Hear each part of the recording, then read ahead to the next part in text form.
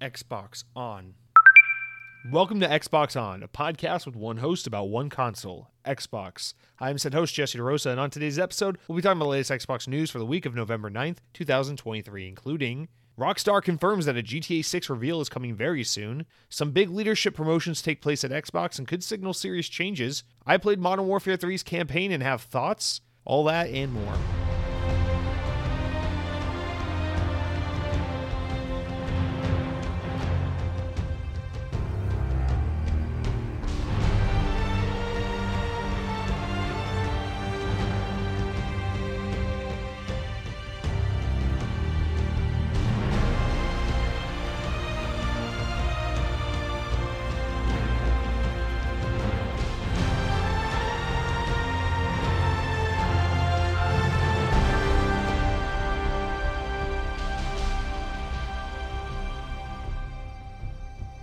On this day in Xbox history, in the year 2004, 19 years ago, Halo 2 was released on the Xbox. It's almost the 20th anniversary of Halo 2, which I guess makes sense because we just had the 20th anniversary of Halo in 2021.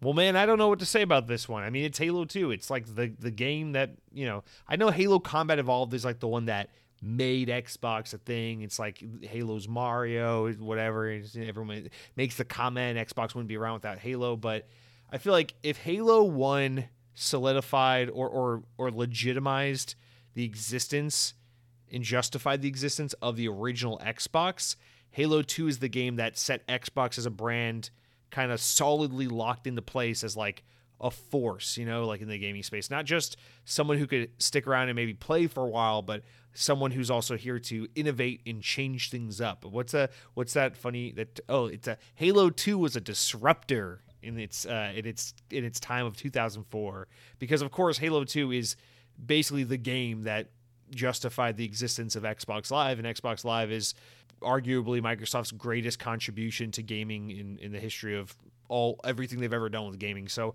yeah, I mean, Halo 2 it's the game, dude. It's the freaking game. And then put on the headset, and then people talked shit about people's mothers and used the R word and all the words that we're not supposed to use in the real world. But for some reason, when you're online, it's okay to sometimes say maybe. Xbox says they don't like it, but people do it anyway. There's YouTube videos with lots of views that suggest people enjoy hearing those things. Sometimes, maybe. I'm not condoning it. I'm just saying maybe it happens. Maybe. But yeah, Halo 2, man.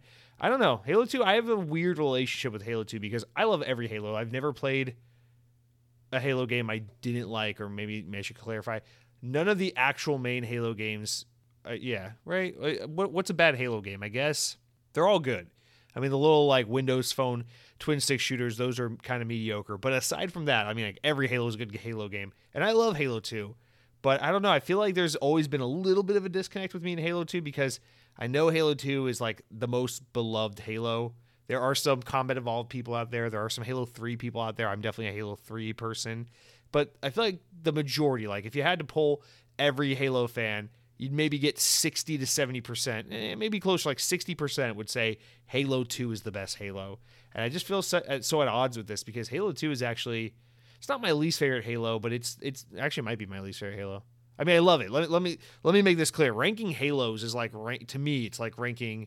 It's like I don't know. It's like ranking ranking the 6 mainline Halo games is like ranking the 6 most beautiful women in the world. It's like what do you want me to do? Like you want to interpret this as like number 6 is like the ugliest girl you've ever seen? It doesn't matter. They're all beautiful. We're splitting hairs trying to figure out which one is just slightly more beautiful than the other. So I love Halo 2, but I don't know. I feel like there's something about this game I missed. I mean, obviously I was young at the time. I was a little busy playing like Mario Sunshine on the GameCube, to be like, oh, Halo, I'm all into freaking college dorm rooms and LAN parties. And so in some way, it's like I kind of missed it, although I didn't because I played Halo 2 when it came out and I was there. It's just for whatever reason, like Halo 2 is the one that kind of, I don't know. I think it's because Halo 1 was such a local multiplayer focused experience that I was able to really appreciate all there was to love about Halo Combat Evolved. And then by the time Halo 3 came out, it was like sleepovers with friends and Xbox Live and all that stuff like for my generation, so it kind of made perfect sense. But Halo 2 was like, I don't know, I was like just a little too young to have my own Xbox in my room and be able to have my own Xbox Live subscription. So maybe that's kind of how I missed it, is I didn't interact with Halo 2 the way it was meant to be interacted with to the fullest at the time it came out. I don't know. I don't have the answer to it. I love Halo 2. I think the game has a really good campaign, but not the best campaign. I think it has stellar multiplayer, but not the best multiplayer. And I am nostalgic for it, but I'm more nostalgic for Halo 3. So it's just always this like, why are people so hung up on Halo 2? Halo 3 is so much better kind of attitude. But nonetheless, Halo 2, you are a beautiful game. You're a wonderful game. And also a great example of a game that pulled it together and ended up being so special despite the turbulent game development history it had. And then also shout out to Halo 2. It's arbitrarily the one Halo game where people are cool that you get to play as a character other than Chief in this game for half the game. Whereas in Halo 5, people just get really fucking pissy when you don't play as Chief for 100% of the game, because that's being a Halo fan is all about making zero sense all the time. But yeah, Halo 2 is awesome. I don't know. What is my Halo ranking today? I haven't thought about my Halo ranking since Infinite came out, but I think it's, man, on the spot, like gun to my head, Halo 3, Halo 5, I'd say 3, 5, 4, no, 3, 5, 4, Breach. Damn, that's hard. I don't know. I'm putting Combat Evolved on the bottom. I think people are they hold on too much to the significance of it being the first Halo. Combat Evolved, bottom. Halo 2, probably above that. Infinite above that. Yeah, there we go. Infinite above that. Then ODST, then Reach. I can work backwards. There we go. Then Reach. Then after Reach, we put, where was I at? 4 above Reach, and then above 4 is 5, and then 3, right? I got everything in there. That's going to aggravate people. I know that's going to piss someone off. Someone's going to hear that. This man has an opinion on Halo I don't exactly agree with. I'm clicking off this show. I'm going back to Podcast Unlocked, an IGN PlayStation podcast. Oh, wait. It's a Xbox fuck it. Whatever. You know what I mean. Guys, welcome to Xbox On. For all 4 of you left who aren't insanely irritated that I just sat here and ranked Halo games in the wrong order by your standards, welcome. This is an Xbox On podcast. It is it's the second Xbox On podcast because Xbox has an official YouTube channel called Xbox On in the UK, but we try not to think about that. Listen, I might not be official Xbox. They might have the title of being officially Xbox. They're affiliated with Microsoft. They're officially Microsoft employees doing that show. But my show's based out of the US, and we are a bigger country. We got bigger trucks, bigger portion sizes, bigger debt. You want me to keep counting? All right, guys, let's talk about the notable games releasing this week. There are, in typical 2023 fashion, we've got quite a few games of note. So I just want to shout out 4 games here that are coming out this week. First one, Like a Dragon, Gaiden, the man who erased his name, now out for Xbox Series consoles, Xbox One, and PC. It is a day one Game Pass game, so if you're a fan of the Yakuza series, now called the Like a Dragon series, the Gaiden, the man who erased his name, apparently this was originally going to be a DLC. This is a story that was making the rounds this week. It was going to originally be DLC, and then they fleshed it out into a full-blown kind of spin-off game. So I'm expecting that means it is a smaller Like a Dragon game, which is, in my opinion, so welcome because there's just so many of these games I can't keep up. But I would love to say I'm playing this game this week or sometime soon, but no, I need to at least get through the initial 6 Yakuza games. I'm on 4. I played 0, 1, 2, and 3. I need to get through 4, 5, and 6, and then I can start getting a little fucky with the order. I don't mind about, I think I'll skip, what is it? What's the fucking, the spin-off series we play as the detective guy? I forget what they're called. It's escaping my mind right now. It's making me go crazy, but I'm thinking about skipping those games for now and then doing that one that came out earlier in the year, Ishin. I really want to do that one. And then maybe try Like a Dragon. I don't know. I don't know where to go. But these games are so good. I have no doubt that this game is also probably very good. And it's a day one Game Pass game. So why don't you go ahead and play it? If you played the other 47 entries in the series, I'm sure it is worth your time. That being said, we have another huge game coming out, and probably the biggest game left in the year that is releasing, just in terms of the kind of sales it will draw, the kind of attention and player base it will cultivate, and no doubt the backlash it has already garnered, which we will get into extensively later on in the podcast, which is Call of Duty Modern Warfare 3. Yeah, this game's going to pop up a couple times this episode because we got a lot of things to say and not very many positive ones at that. But Call of Duty Modern Warfare 3 is out as of the day this podcast. No, the day after this podcast goes live. It comes out Friday, November 10th. But I'm going to do the thing I did last year and switch my Xbox on Thursday to the New Zealand server so I can play the game a day early because I'm I'm a child. I just can't wait to get my hands on remade maps of a 14-year-old Call of Duty game. How old is Modern Warfare 2? Is that 14 years? Oh my god. So Call of Duty Modern Warfare 3 out on Xbox, PC, all the other platforms. It is the first Call of Duty released in a world where Activision is owned by Xbox, but also doesn't really count because Activision was officially owned by Xbox as of 2 weeks ago. So this isn't, next year's exciting because next year's the first Call of Duty. No PlayStation marketing, no PlayStation exclusive beta, no PlayStation exclusive bundle. You see that thing PlayStation's doing where they got the Call of Duty bundle. You get Modern Warfare 3 for free with your bundle. That's a very, very smart move on PlayStation's part. Very savvy. Oh, Microsoft bought Call of Duty. Well, how about this? Microsoft will just give your fucking game away for free. How do you like that? We'll throw it in a bundle, give it away to all of our players. Suck it. I love that. It's very, very savvy business move. Okay, so Modern Warfare 3 is coming out this week. We'll talk about that later. Next up, Nickelodeon All-Star Brawl 2 is out now. It came out on the 7th. It's on Xbox One, PC, Series S and X. Apparently pretty good. Apparently a big step up from the first game. Seems like the reviews are pretty positive on this. So if you're looking for a Smash Brothers-like game that is a lot more refined than its first go-round with that All-Stars Brawl 1 that came out a few years ago that people liked but didn't love. It seems like this is a pretty big refinement on that game. So there you go. I hate so many of the Nickelodeon characters so much that I could never give this game a try, even though I'm sure it is fun, but also, man, why would I play a Smash Brothers like game when I could play Call of Duty Modern Warfare 3? That sounds very negative. Well, let's say it like this. Like a Dragon Gaiden, the man who erased his name, I'm sure it's much better than both those games. So go ahead and play Like a Dragon, or go play freaking Hexen or whatever the hell it is you're still playing. Listen, I'm not your daddy. If you're still playing Tetris, that's on you. Enjoy yourself. Do what you gotta do. The last game I want to note is this smaller kind of indie style release, The Invincible, which comes out on Series S and X and PC this week. This is already out. It came out on, I think, Monday. But this game looks really cool. Apparently, it's by a company I've never heard of called Starward Industries, and it's based on a book that I know nothing about. But it looks like this walking sim adventure type short sci-fi first-person exploration game, and it looks really freaking cool. I know practically nothing about it, but I saw a trailer for it. I saw the game. It looks cool. I'm interested in it. Man, if this were just a time where, again, there weren't 8,000 games, I would probably give this game a go. But, something to keep an eye out. Maybe when there's a lull in my gaming schedule or it goes to Game Pass or something, I want to give this game a try. It does look very cool.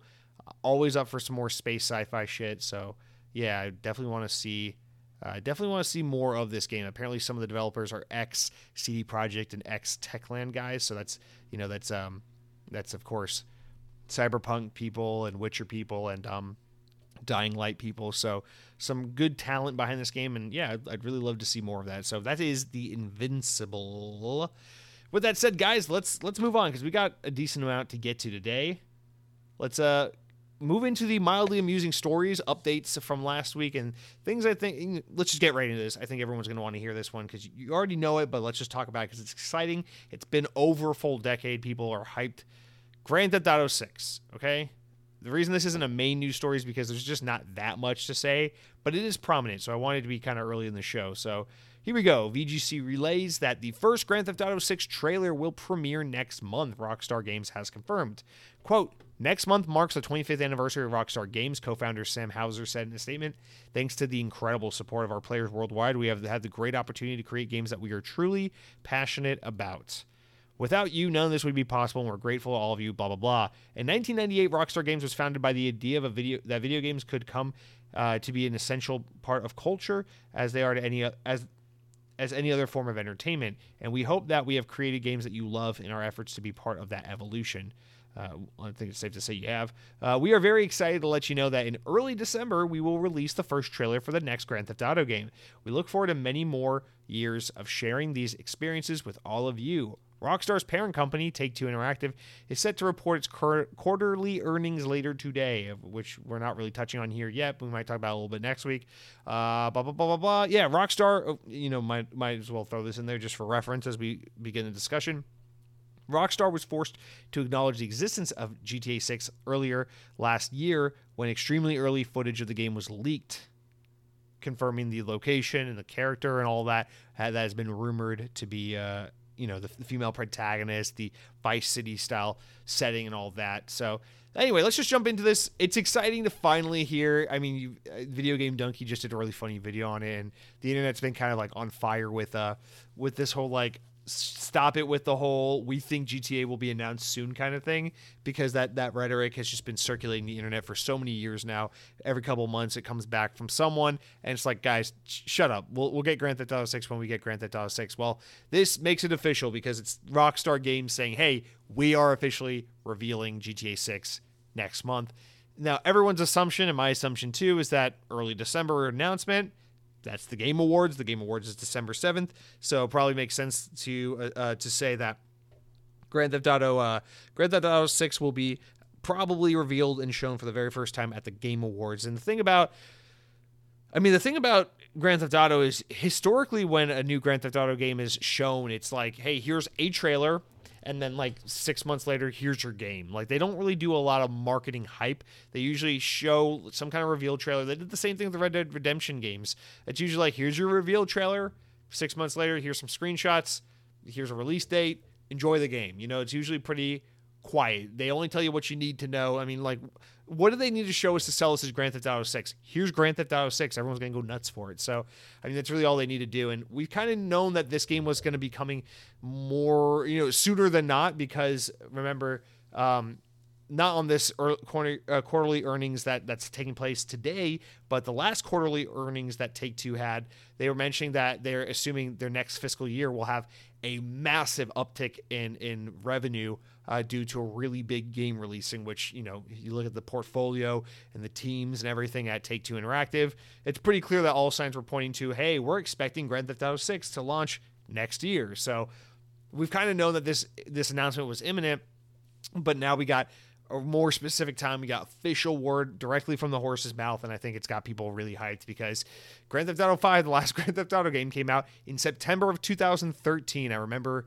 exactly where I was, a senior in high school, waiting tables at the Taco Mac, fucking all that shit back in 2013. I remember being in Charlotte, North Carolina on a weekend trip with my buddy to go catch a Yellow Card concert. And we stopped by a Target in Charlotte, North Carolina, and I was like, Grand Theft Auto 5 came out yesterday. Fuck it, I'm just going to impulse buy this thing, and when we get home tomorrow night, I'm going to play Grand Theft Auto 5. And in the 10 plus years since then, my hair is thinned. I graduated college. I got a cat. Like, shit's changed, okay? It's been a long time since we've had a Grand Theft Auto game.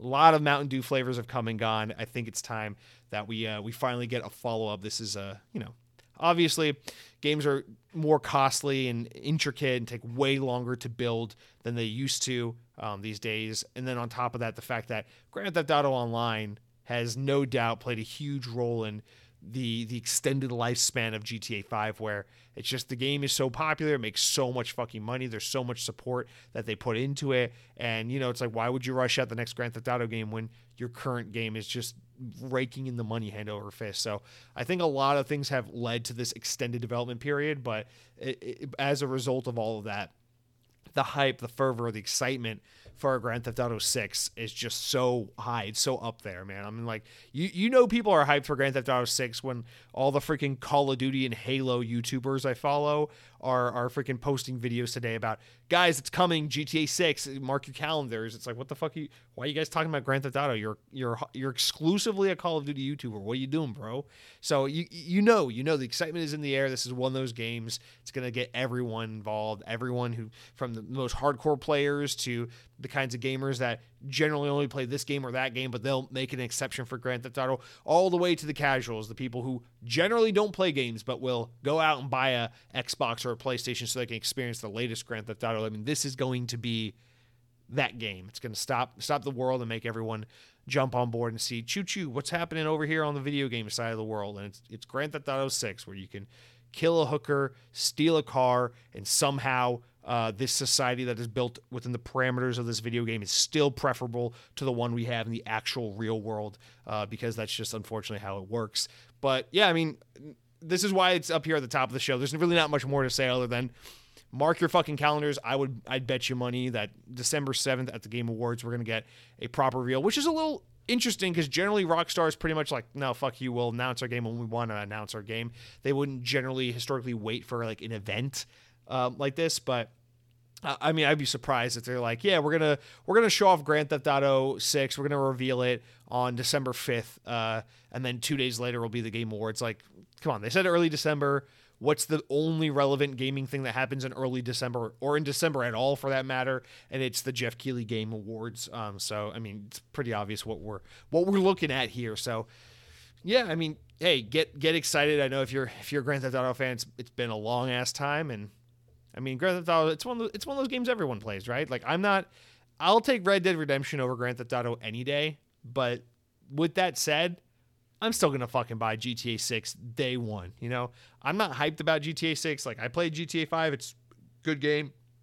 Played through the story. Dicked around a little bit in the open world. Whatever, moved on with life. I put maybe a total of 35, 40 hours into Grand Theft Auto 6 in the 10 years that's been around. But even though I'm just so like, yeah, Grand Theft Auto 5 was fine. Like, even I will be there. Day one, Grand Theft Auto 6. Let's see it. It's just such a...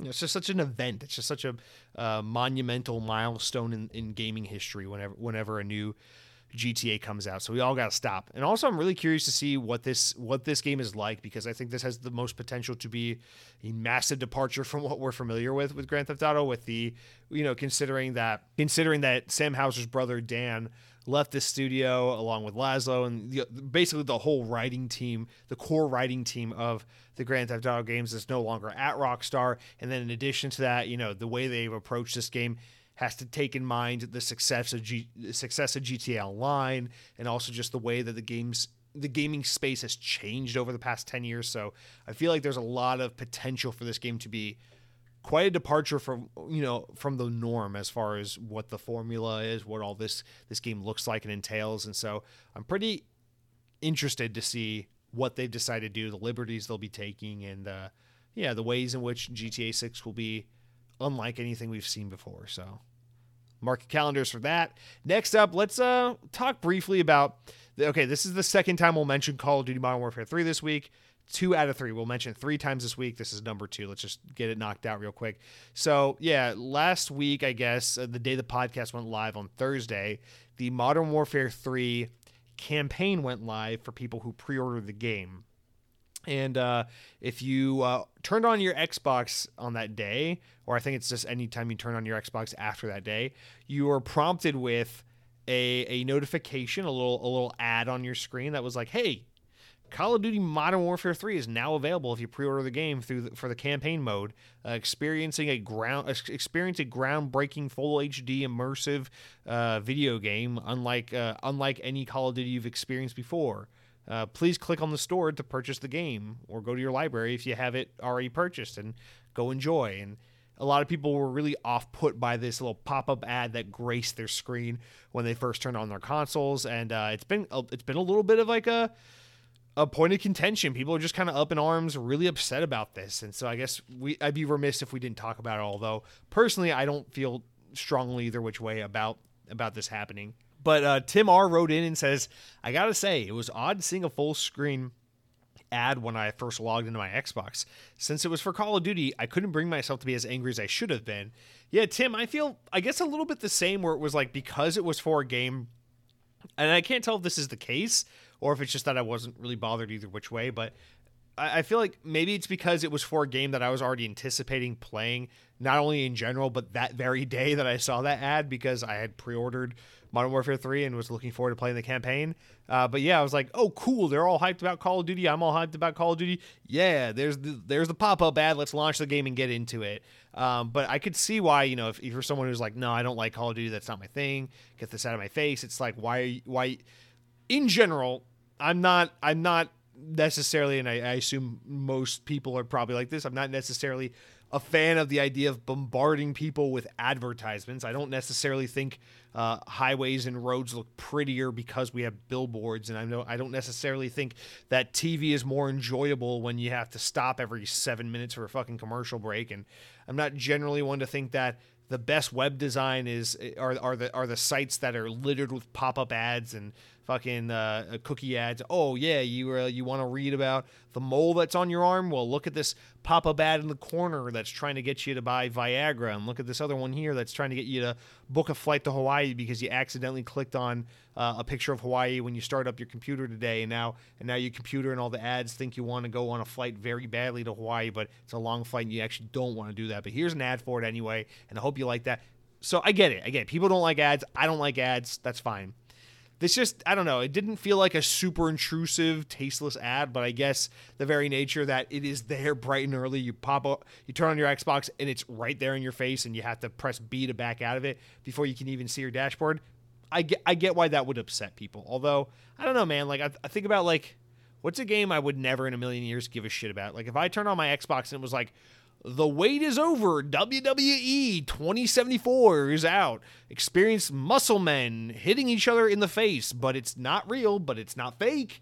And I'd be like, I don't care. But I don't imagine I would like take to Twitter to I don't know, like hate tweet about it. I wouldn't be like, I woke up today and there was Duke the Maniac gracing my screen with his WWE belt around his torso, and I didn't like seeing that. Sure won't be paying $70 for this piece of garbage. So like a classic example of much to do about nothing, if you ask me. But at the same time, I understand why people don't like the ads. But at the same time, your Xbox, you just spent almost $70 billion on Activision.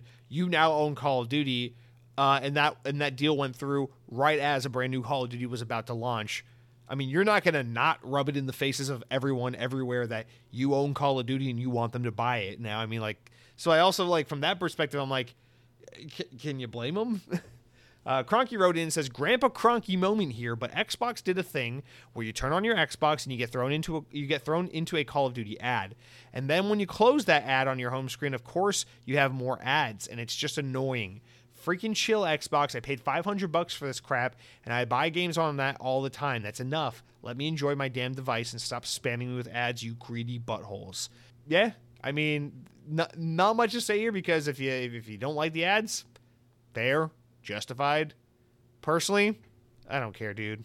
I don't, just keep the wrestling men off my screen is all I got to ask about.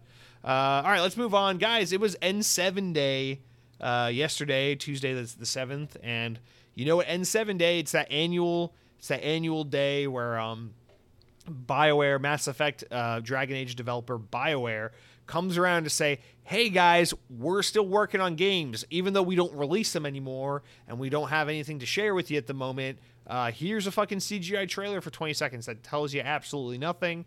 But yep, it's N7 Day, so they released a 30-second, quote-unquote, like the heaviest quotes of all time, 30-second Mass Effect 4 teaser trailer, and I watched it 3 times, and having never really gotten into the Mass Effect series, I don't know who this person is, but I can tell you that the 30-second trailer was a woman from behind walking down a hallway, and then it ended, and they found a way to make that last for 30 seconds, and that is your Mass Effect 4 teaser trailer. So one thing that is totally confirmed for Mass Effect 4 is that female characters will have the ability to walk down corridors, so we can at least rest easy knowing that Mass Effect 4 does not take place in some weird alt history where women have been shunned from society and are robbed of their agency and ability and freedom to walk down corridors unattended or unaccompanied by a man or some other similar life form in the galaxy. So that is comforting to know at the very least. So there's your N7 Day update. Yes, no, they're not here to say, hey, that Dragon Age game that's been like in development for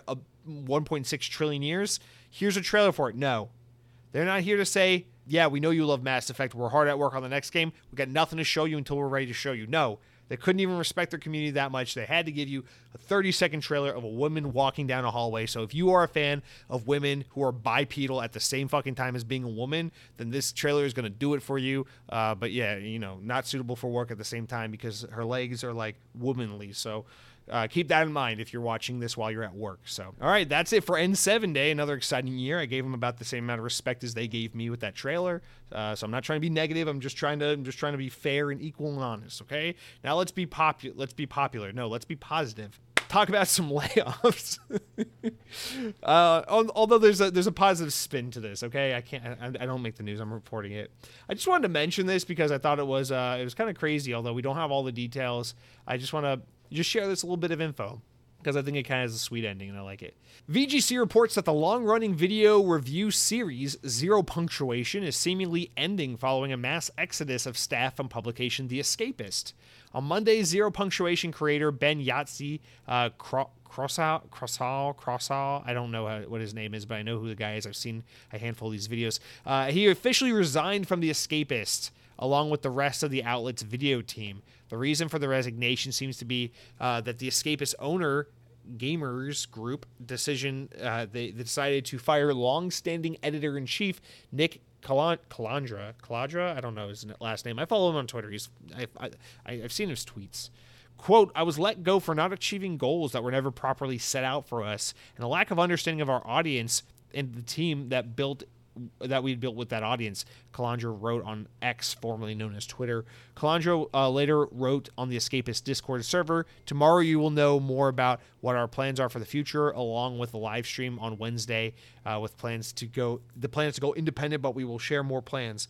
So what they ended up announcing with Nick and Ben, they teamed up to start basically a new spin-off solo adventure called Second Wind, and they revealed all that today, Wednesday, as the day I'm recording this, and they basically were like, hey, you're firing Nick, all these guys are going to quit along with him, you're firing these guys, all these other guys are going to quit, and they had a mass exodus of talent at the Escapist. In fact, I don't know if he resigned or was part of the layoffs, but Marty Sleva, formerly of IGN, back in IGN's glory days, has worked at the Escapist for quite a few years now, and he was part of the team that I again don't know if he either quit or was laid off, but he took to Twitter to be like, hey, I'm out as well, and lots of notable people were just out at this publication that's kind of seen as like, I don't know, I feel like the Escapist is like, they're respected and they do good work and people like them, but they don't necessarily, they're not like IGN or GameSpot big where it's like,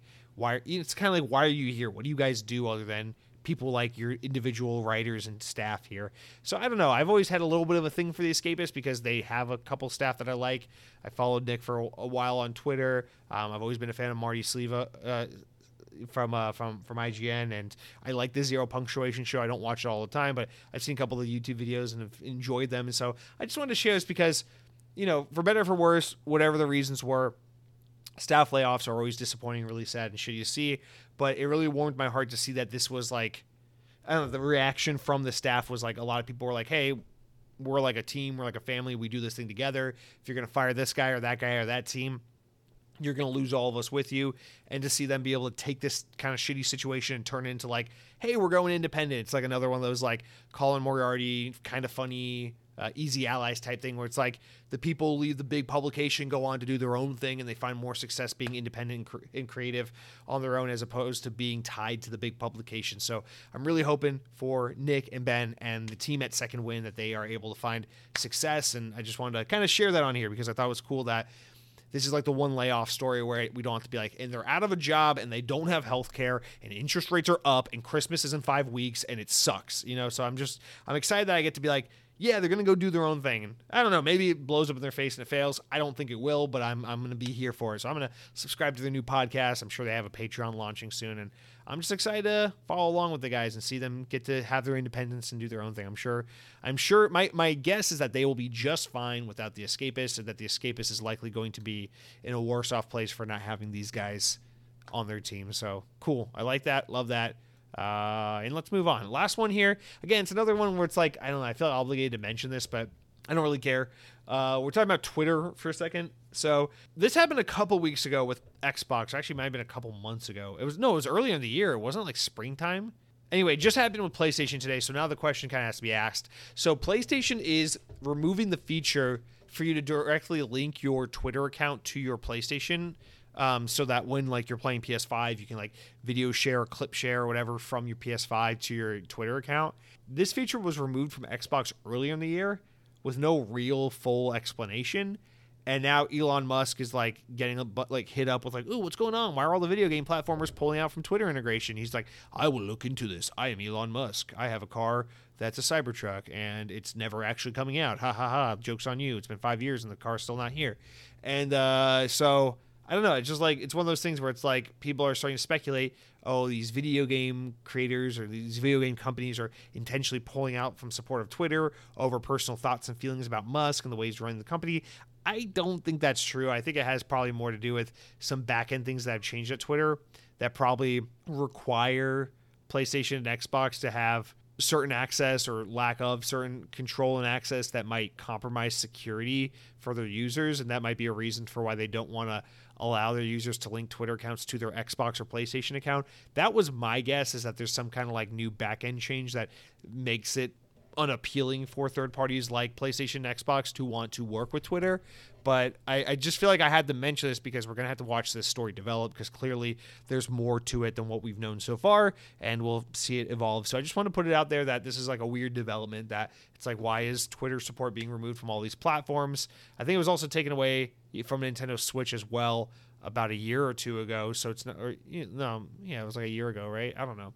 So anyway, needless to say, it's weird. Something's happening here, and it's just kind of a look to this space for future updates, because apparently there's something going on with Twitter and Twitter integration on video game platforms. All right, with that said, let's excited to get into the main news with you guys, but first I want to talk all about the games I've been playing this week, starting with Modern Warfare 3. I'm very excited to share my thoughts and feelings on that. But before I can tell you about the games I've been playing, I think we're going to go in and talk about what I've been eating. So you guys, it's time. I want to talk about two things this week, because one thing is like what I will be eating, item acquired but not consumed kind of thing.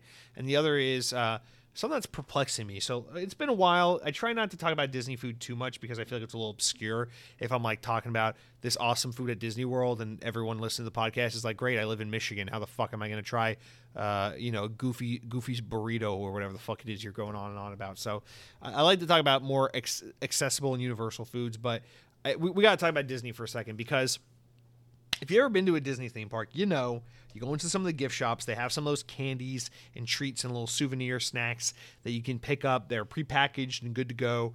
And it's always been one of the pleasures of a Disney trip for me. I'm a food over souvenirs kind of guy. I'd rather have a good meal, a good snack or whatever than like a fucking plush or a t-shirt or a trinket, right? So to me, when I'm at Disney World, it's all about money allocation is almost entirely dependent on what kind of food and beverage options are available to me.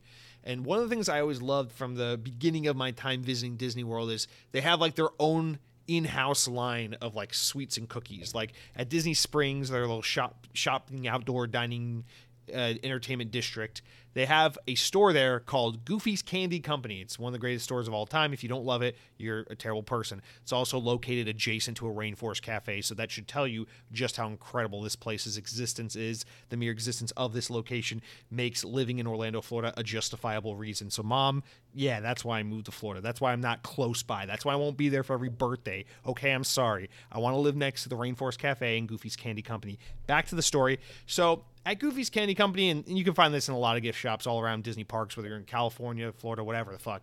But this is like the mecca of all the in-house line of Disney treats and stuff. They got fucking taffies and gummies and treats and slushies and cookies and cakes and Rice Krispie treats and caramel dipped apples and all this stuff, right? It's all Disney-fied and it's great. It's a wonderful store. You walk in there, you feel like you're blasted back into like 1994 Disney, and there's freaking like awesome decorations and animatronic type arm cuckoo shit.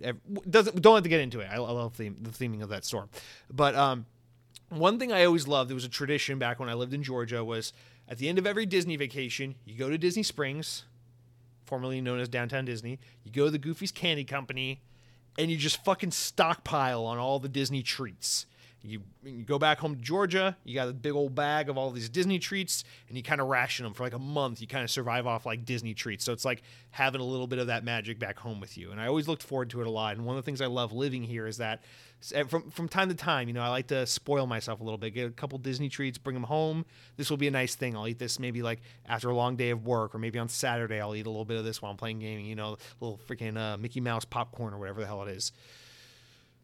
All right, now we can hone in. You got the context. You got the understanding of why these Disney treats are so special. Now we got to hone in on the specific treats that is the topic of the discussion here, which is the Minnie's Bakehouse cookies. Okay, so back in the day, there's a line of like baked treats, and they're all like all the packaging is called like Minnie Mouse Bake Shop Goods, whatever. And you can get these giant ass fucking cookies. They have like a white chocolate raspberry one. They have like the peanut butter one. They have like the classic chocolate chip with sea salt on top. And they're like these thick ass, chunky, beautiful cookies, and they're delicious. They're amazing, and I recommend them to people who enjoy good cookies. And I would always get these things. They meant the world to me. They were so good. There's nothing better than like coming home from a Disney trip 2 weeks later, just being so sad that you're not at Disney World anymore, but knowing that back home you got some fucking Minnie Mouse cookies. Those cookies went away a while ago. I haven't seen them in a while. It sucks. When you look at the Minnie's Bake Shop items, they got like fucking graham crackers now. They got like all this other shit. They don't have the cookies I'm looking for. They have like shortbread, like this is fucking UK or something. Like I'm gonna dip some shortbreads into my tea. No. I need my fucking cookies. I need a cookie that is a minimum of 1,200 calories. Otherwise, I'm not a man. And so they brought back the cookies, but in a new form. Now, they come in these little bags, and they're like mini cookies, kind of like Chips Ahoy, but the packaging is super cute. It looks like a homemade little baggie that Minnie Mouse put together for you, and it's full of little bite-sized cookies. I'm like, oh, this is cute, you know? I was at the Disney Springs the other day. I was at the AMC movie theater using up my AMC Stubbs pass before it expires for good, and I'm no longer able to access the movie theater for one low convenient monthly price. And I watched the movie. It was an anime movie. It was not very good, but it was an anime movie, and I did watch it. And then I said, I'm going to walk around Disney Springs, take a lap, get my steps in for the day so I'm not a lazy, fat, lethargic piece of shit. And I stopped by the Goofy's Candy Company. I said, what better way to burn off some calories than buying some cookies?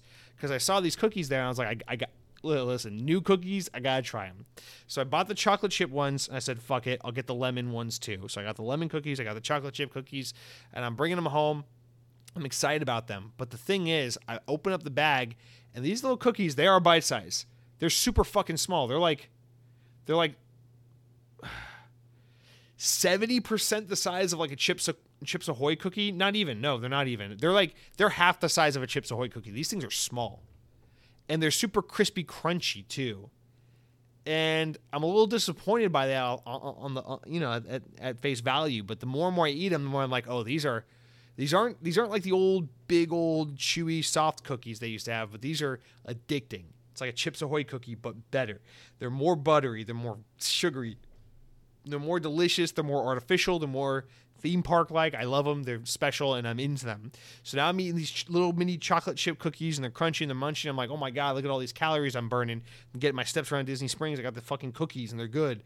And then I try the lemon ones, and they're just okay. They're not very good. And overall, compare to the old cookies we used to have, they're not that good at all, actually. But they are good. They are good. They're not worth the price. It's $7 for a bag, and the bag's not very big, so I won't be getting them again because of that price tag. But they are good. It's fine. I used my annual pass discount. I got a discount on them because I have an annual pass, so it's okay. But it was still too expensive, and I don't regret it because it was the first time. But I want those old mini cookies back. These are good. They're just not as good. I took them home. Girlfriend, she did not like them. That's not good. She used to like the minis cookies. So it's okay. I'll finish the bag. I did finish the bag already. I'm not saying I will finish the bag. I already finished the bag. They were good. I enjoyed them. But Disney, we gotta get back to basics, man. How about one really good big cookie as opposed to a bag of smaller, just okay cookies? They're not bad. I don't regret it. They're fine. But we can do better. Minnie Mouse, get back in the kitchen and make us some more cookies, okay? All right, so that's it for what I've been eating. But I also want to throw a shout out to Mountain Dew Game Fuel because, as we've been talking about, the new Halo. Well, Xbox is doing a big fall promotion with Mountain Dew. So if you go to your local grocery to buy some Mountain Dew, you'll notice that regardless of the flavor you buy, it all has Xbox branding. They'll have freaking Forza or Starfield, or they got Doom and Minecraft and all the things, Sea of Thieves, all over the packaging. And you can get like these little Xbox points. I haven't really looked into it to understand what these Xbox points are for, how you accrue them, but that's not what's important. The important part is they brought back Game Fuel. And it comes in 2 flavors. You get the citrus charged classic Game Fuel, and that's all Halo themed, or you can get the berry whatever, which they haven't had in a long ass time. They used to do it for like World of Warcraft, but it's back, and now it's in promotion of Diablo 4, which is kind of weird to me because I'm like, did Microsoft plan this with the expectation that they would own Activision Blizzard?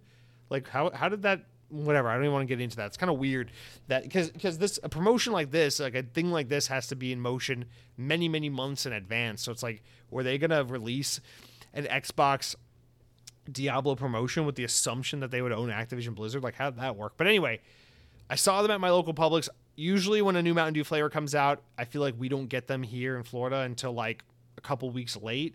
But no, they were here at my local grocery store. Fuck you, Publix. You charge way too much for soda these days. But it was buy 2, get 1 free, so it was almost normal price with that promotion. And I said, fuck it. I'm just going to stock up on it now. I'll buy a 12-pack of each of them, and then 1's free, so I guess I'll get 3 for the price of 2, whatever. And then I'll hoard them, and I won't drink them. I told you I'm waiting. So I bought them. I got 2 of the Halo ones and 1 of the Diablo ones, and I stockpiled them. They're in the back of my apartment, unopened, and they're staying there until I move in a few weeks. And once I move, I'll pop them open, and I told my girlfriend, this is the first thing that will go in our refrigerator in our new home, okay? We will have ice cold Game Fuel Mountain Dew. The first thing I want to do when we move is set up the refrigerator, fill it up with Mountain Dew Game Fuel, set up the couch and the entertainment system and the TV and all that shit in the living room. And I want to, of course, get some internet going, get Spectrum, get out here, get the internet going. I want to play some Halo Infinite and drink an ice-cold Game Fuel Mountain Dew. That's the first thing I want to do in my house. Everything after that, I don't care. I'll clean, I'll cook, I'll mow the lawn, I'll freaking get on the roof and inspect the shingles, whatever you got to do to be a freaking homeowner. But before we do any of that, I got to live out the fantasy of cracking a nice cold one, sitting on my couch, playing some Halo and saying, this is my goddamn house. And it's going to be amazing. I can't wait. So Mountain Dew Game Fuel acquired, but not tasted yet. And I know a lot of people out there are trying to find it right now. It's not fully out. Usually it takes a couple weeks. It's kind of frustrating with Mountain Dew because sometimes it'll be like, the new flavor is out, and then you have to wait like 2 weeks before you find it in your area, and then it's readily available. On the converse side, what can happen is they'll be like, new Mountain Dew flavor, and then it's like, okay, I went to the store, I didn't find it, okay. And then you go to the store the next week, it's like, oh, I found like a personal bottle of one of the new flavors, and I picked that up, and I'm looking for the other one. And then the next time you go to the store, it's all gone. And then you look online, they're like, yeah, they sold through their entire inventory, and they're not going to be releasing any more. And it's like, what the fuck, Mountain Dew? Just like, don't do. How about instead of doing a new flavor every 2 months, you just do like 1 or 2 flavors a year?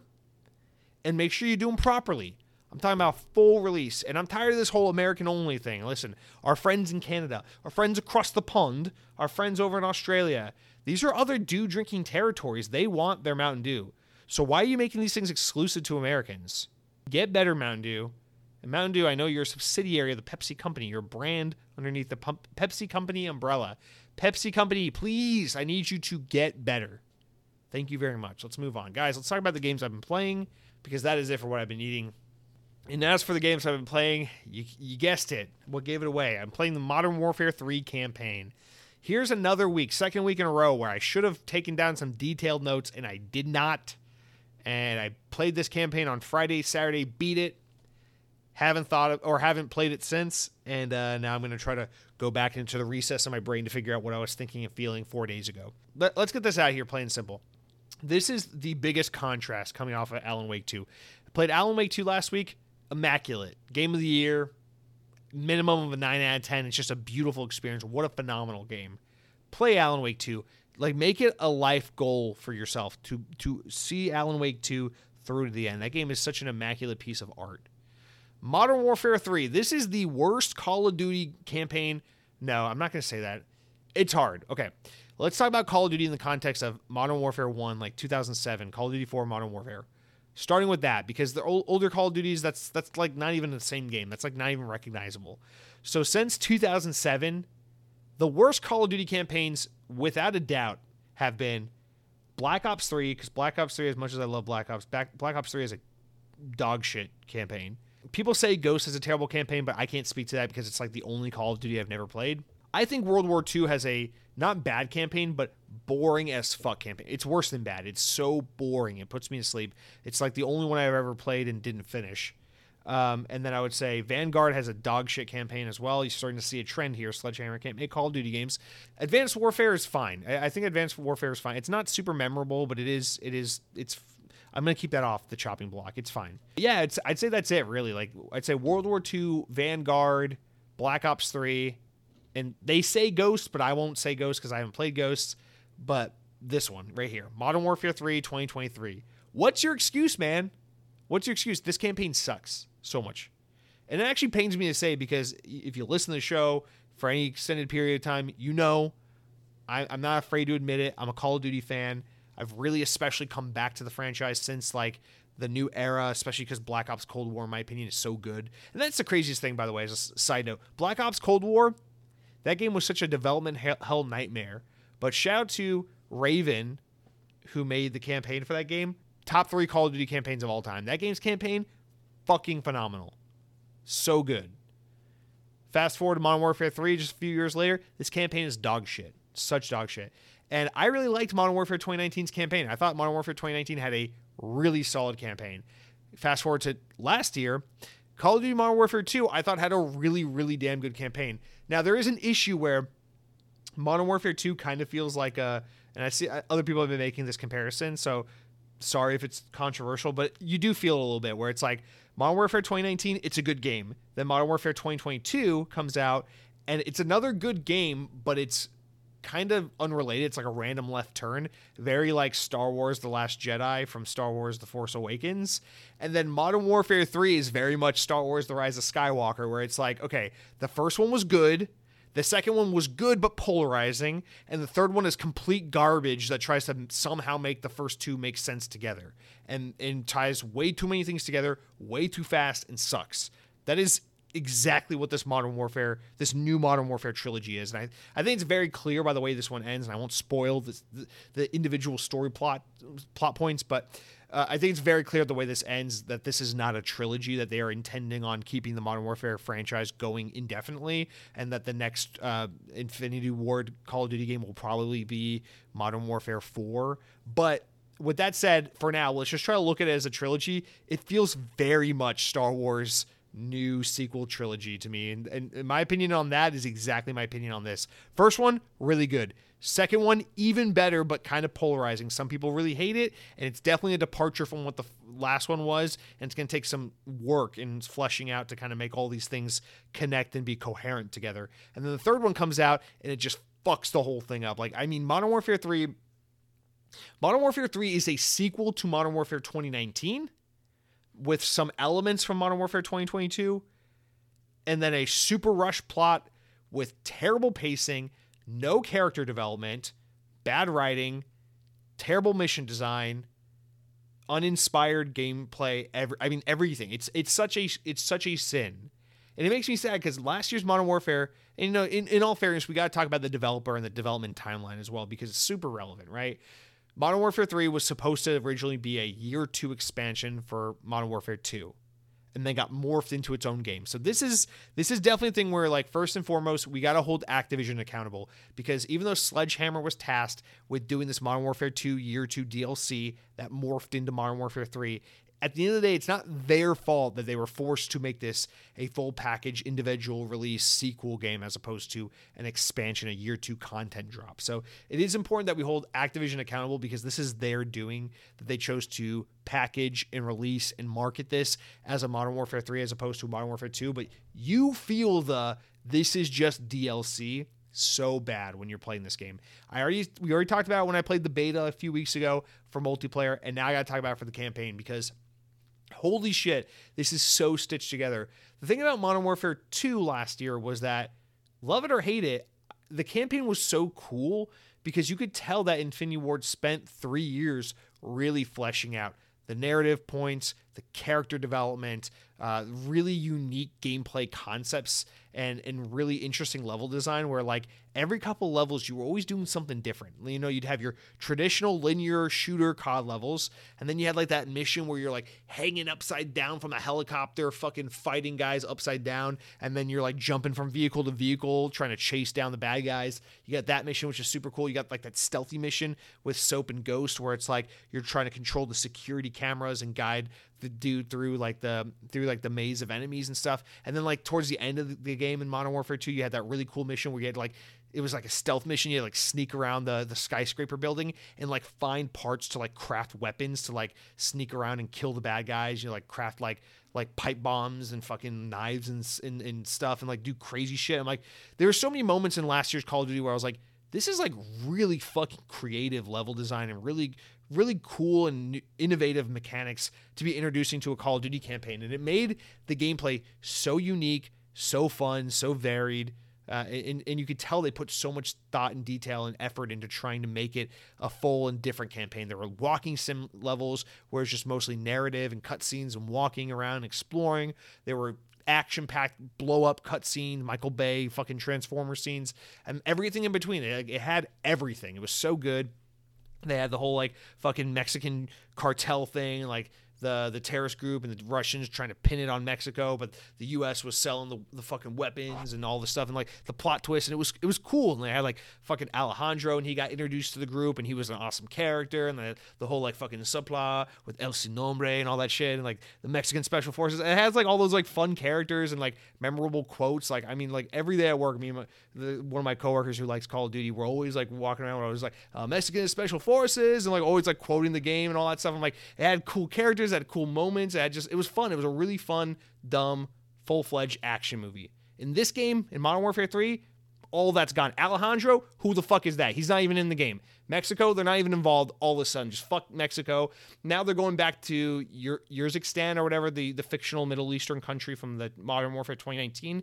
So they're bringing that back into the mix, which kind of makes sense, but there's no succinct or like smooth transition from what was happening in Modern Warfare 2 into Modern Warfare 3 now. And so now Farah's back in the game. And she's cool. I loved her in Modern Warfare 2019, so I'm happy to see her, but she was like barely there in Modern Warfare 2. Now she's back at the forefront, but she's with Task Force 141, and you can tell so clearly that her plot points from the first game and Task Force 141's plot points from the second game are unrelated, and we don't need to shove these characters together and make them all like a team now. And now they have way too many cooks in the kitchen, all these characters. They brought back Alex from the fucking dead, and that's not a spoiler alert. That happened in like a multiplayer season of Modern Warfare 2019's like like a few years ago in a multiplayer season that happened. And so he's back from the dead, but he's completely fucking useless. He plays no role. He's just there in the background. And so they have way too many characters and no time to develop them or make them matter at all. And so narratively, it's just a fucking nightmare. And they got this new bad guy, Makarov. It's like they're bringing him back from the old Modern Warfare trilogy, but he's not cool. He's not menacing. He's not purple like Thanos. And for a bad guy to be bad and menacing and terrifying and all that and intimidating, he's got to be purple like Thanos. And so he doesn't have that going for him. And just like, it's kind of poignant with everything that's going on in the world. We're in a very like verge of World War III kind of situation with things going on in the Middle East and things going on with Russia and Ukraine and the US's inability to keep to themselves and not fucking get involved in every international conflict. And so it's like this game's kind of like has the potential to say a lot with the fact that it's involved with a fictional Middle Eastern country and a propped up fake terrorist organization, and then this like Russian terrorists and like this Russian thing that's going on over here. And it has nothing interesting whatsoever to say, despite having all of that super low hanging fruit right in front of its face. So narratively, the game's just a fucking mess. But you're like, okay, well, Jesse, it's Call of Duty. All that matters is that the game is fun. So fuck the characters, fuck the story. Is the game fun? Well, no. Because while there are moments in this game where it's cool, don't get me wrong, there are moments, there are cutscenes, especially towards the end, where it's like, I want to get invested. This is kind of cool. I kind of like where this is going. The game wraps up way too quick to let it, play out and be good. And then with the campaign levels, it's like there are some good levels or good ideas, but it's like this short little 3.5, 4 hour campaign is like a bunch of small levels. Some of them are like cut down traditional Call of Duty run and gun linear levels, and some of them are this new open zone, open world sandbox levels, which is exactly what you've heard from every other YouTuber, every other critic and reviewer and everything. It is literally just they take sections of the Warzone map, they plop it into this game, and they're like, oh, you need to open up this shipping crate and grab a bomb diffuser and then run to the other side of the map and plant it on a tank, and then the level is over. And like, it's like all of that. So the game will be like traditional Call of Duty level, open world level, another open world level, traditional Call of Duty level, open world level, 2 traditional Call of Duty levels, another open world level, and it just goes back and forth kind of like that, and a little bit of a pattern, but not quite. And it's like, they're terrible. Like, they're so lazy. They're so terrible. And you can tell how it's literally just Warzone assets fucking cut off and dumped into a campaign, because like you'll be playing a regular level and it's like regular old Call of Duty. Like, you're running around, you're shooting guys, you pick up the enemy's weapon, now you're playing with this weapon, then you zip line over here, you're on this set piece and this thing blows up and you go over here and then the cutscene triggers. It's like, okay, it's Call of Duty. But then you get dropped into little open zone combat mission levels, and you can tell, like, there's no dialogue, there's no cinematics. It's just dog shit. You're just in the middle of a Warzone map, and all of a sudden you have all the trappings of Warzone. You gotta fucking loot stuff. You gotta find your little zipline hook. You gotta find armor plates and pad yourself up. You gotta find more like higher rarity weapons to fight with and shit. And it's like, in theory, it's like, oh, you can play stealthy. You like build your class and you like approach the situation and try to like take down the enemies. But it always devolves into the same nonsense. It's like, okay, I stealthily took out that guy and that guy. Okay, now the alarm went off and all these guys are attacking, and you're just in a fucking Warzone map mowing down hordes of guys. And that's all it ever is. Then you grab the bomb, you defuse it, level ends, and you move on to the next level. It's like so lazy, so half-baked, so half-assed, so sad. And I understand for some people it's like the idea of this like open zone level thing is cool to them, and like it could be cool. And I'm not saying it's a bad idea. I'm not saying it can't be done right. But whatever they did here, this isn't like the future of Call of Duty like they're trying to market it. This is just clearly a, hey guys, we were tasked with making a like year 2 campaign expansion. Then it was turned into a Modern Warfare 3 full-blown individual sequel, and we had to pad this shit out. There just wasn't enough time to make a proper campaign, so we had to pad it out with bullshit. And that's so clearly what this is. It is padding a fucking otherwise very minimal campaign with dog shit bullshit levels. Just nonsense. It's so bad. And it sucks to say, because like there are moments in the game where I'm having fun. It's like this particular level is fun, or that particular cutscene was cool, or like this idea that they have here for this part of the story is good, but they don't have the time to flesh out that detail. They don't have the time to flesh out that character. They don't have the length of the levels to make it like a full-fledged experience. And then these open zone levels, these open world little sandbox levels suck ass in accompaniment with the regular traditional levels. And it's really sad, because it's just such, you can feel it. Like, it feels rough around the edges. It feels cheap. It feels half-baked. And here's like the thing, because at the end of the day, if this was released and marketed the way it was supposed to be, if this was just Call of Duty Modern Warfare 2, the Makarov expansion, you know, like if that's what it was, it's like, oh man, it's year 2 of Modern Warfare 2 and the Russians have invaded, and now you got to track down and fight Makarov as Task Force 141. I'd be like, cool. And I'd play this campaign, I'd be like, it's a little rushed, it's a little half-baked. Some of these gameplay concepts feel a little cheap. Some of these levels feel a little budgety and a little like slapped together. But you know what? For $50 DLC, for a year 2 expansion, not a proper Call of Duty release, but just an expansion, something additive for people who want more content this year, pretty good. Pretty solid. That would have been my takeaway. But because this is supposed to be the full-fledged direct sequel to the game we got literally 12 months ago with Modern Warfare 2, man, Modern Warfare 2 is so fresh in my mind. I can't help but look at the two and compare them side by side and say, one of these is a great game and one of these is a piece of dog shit. And keep in mind, I'm specifically just talking about the campaigns. But I really like Call of Duty campaigns, and this is, to me, a complete travesty and kind of a shit show unlike any Call of Duty we've ever seen before, because with World War II, that game feels polished and full-fledged. I just thought it was really boring. And with Vanguard, like, that campaign felt mostly content complete. I just thought the characters were fucking lame and the story they were telling sucked. Like, that's fine. Those games just weren't for me. But like with Modern Warfare 3, it's like, I don't know. I feel like there are some things that are good here. Like the campaign was made by Sledgehammer with like a guidance from Infinity Ward, but it's just like I can't help but think like how much it sucks to be Infinity Ward and know that you laid the foundation with Modern Warfare 2019, then you followed up after 3 years of hard work with Modern Warfare 2022. And now some other guy gets handed the keys to your finale and you just get to watch him fucking crash into a fucking wall. It's like you get to get a job and work hard, and then you get to save up money and go buy a car, and then you get to give the keys to your little fucking brother and watch him drive it into a fucking building and destroy it. And that's kind of what Modern Warfare 3 feels like. It's like there have got to be people over at Infinity Ward who are just like, what the fuck, man? We just spent like 6 or 7 years working on this new Modern Warfare universe, and we just were forced by Activision to give the keys to Sledgehammer, and they just fucked the whole thing up. And again, if you're Sledgehammer, I don't envy you. I'm sure they could have done better. I'm sure if they had 2 or 3 years like the other guys had to make a full-fledged campaign, they could have made this much better. But they didn't. They had 1 year, and what they came up with sucks. And it's shitty. So ultimately, I think the buck stops clearly with Activision, right? Shame on them for forcing this to be a full-fledged sequel when in actuality it really needed to be that DLC that it was supposed to be. And again, it's like, with that said, to a smaller and lesser extent, I joked about it on Twitter, but to some extent, I gotta help. You gotta wonder, man. Sledgehammer's been dealt a shitty hand a couple times, but Advanced Warfare is okay. I think people have like a retroactive fondness for it, but it's fine. It's not bad, but it's not exceptional either. World War II, kind of boring. Vanguard, pretty bad. Now they did Modern Warfare 3. I don't know that you need these guys to be a main player in the Call of Duty space. You know, everyone fucks up. Again, I never played Ghost, but people say Ghost is Infinity Ward's worst Call of Duty. I will say all day and night till the cows come home. Yeah, Black Ops 3 has great zombies. That's fun. But Black Ops 3 is a dog shit Call of Duty game otherwise. Campaign sucks. Multiplayer sucks. I hate Black Ops 3. But other than that, I mean, World at War, Black Ops 1, Black Ops 2, Black Ops 4, Cold War.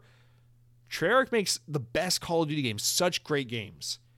And so it's like, I don't know, man. Like, you can't have the cream of the crop with that, with Treyarch and the generally great Infinity Ward, and then have Sledgehammer just keep fumbling time and time again with these big games. Like, is that really beneficial to your IP? Really, all just so you can continue to be annualized? Is it really worth it to you to do that?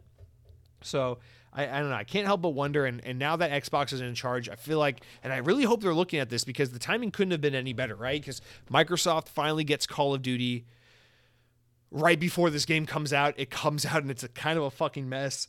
And they're pushing ads to people's home screens and shoving it down your throat. Hey, we own Call of Duty now. But it's like, yeah, but the Call of Duty you just bought is in a bad spot. And I hope Microsoft's looking at this and saying, listen, man, we don't need to do annualized Call of Duty. The good thing is Activision is no longer a publicly traded company. They don't answer to shareholders. There doesn't need to be a new Call of Duty every year. I understand the cost of development is so high for Call of Duty that the way it's kind of set up is like, in order for it to be profitable and to work the way it works, it needs to be kind of done constantly. There needs to be constantly new content, new things to buy.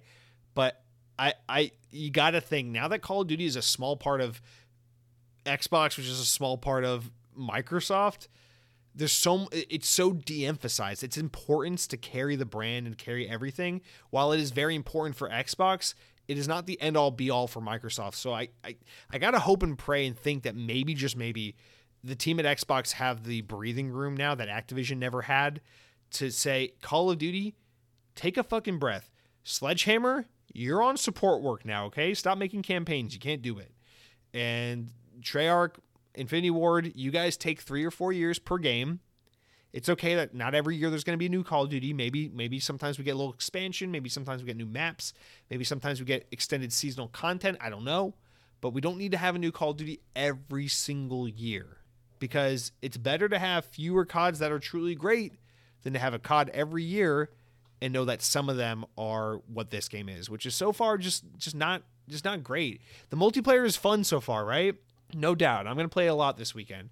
But here's the thing is, it's just old maps remastered on Modern Warfare 2 with slight tweaks to the gunplay. Like, they just did the things the community wanted with the tweaking of the gunplay and remade old maps. Like, it's not groundbreaking what they've done here.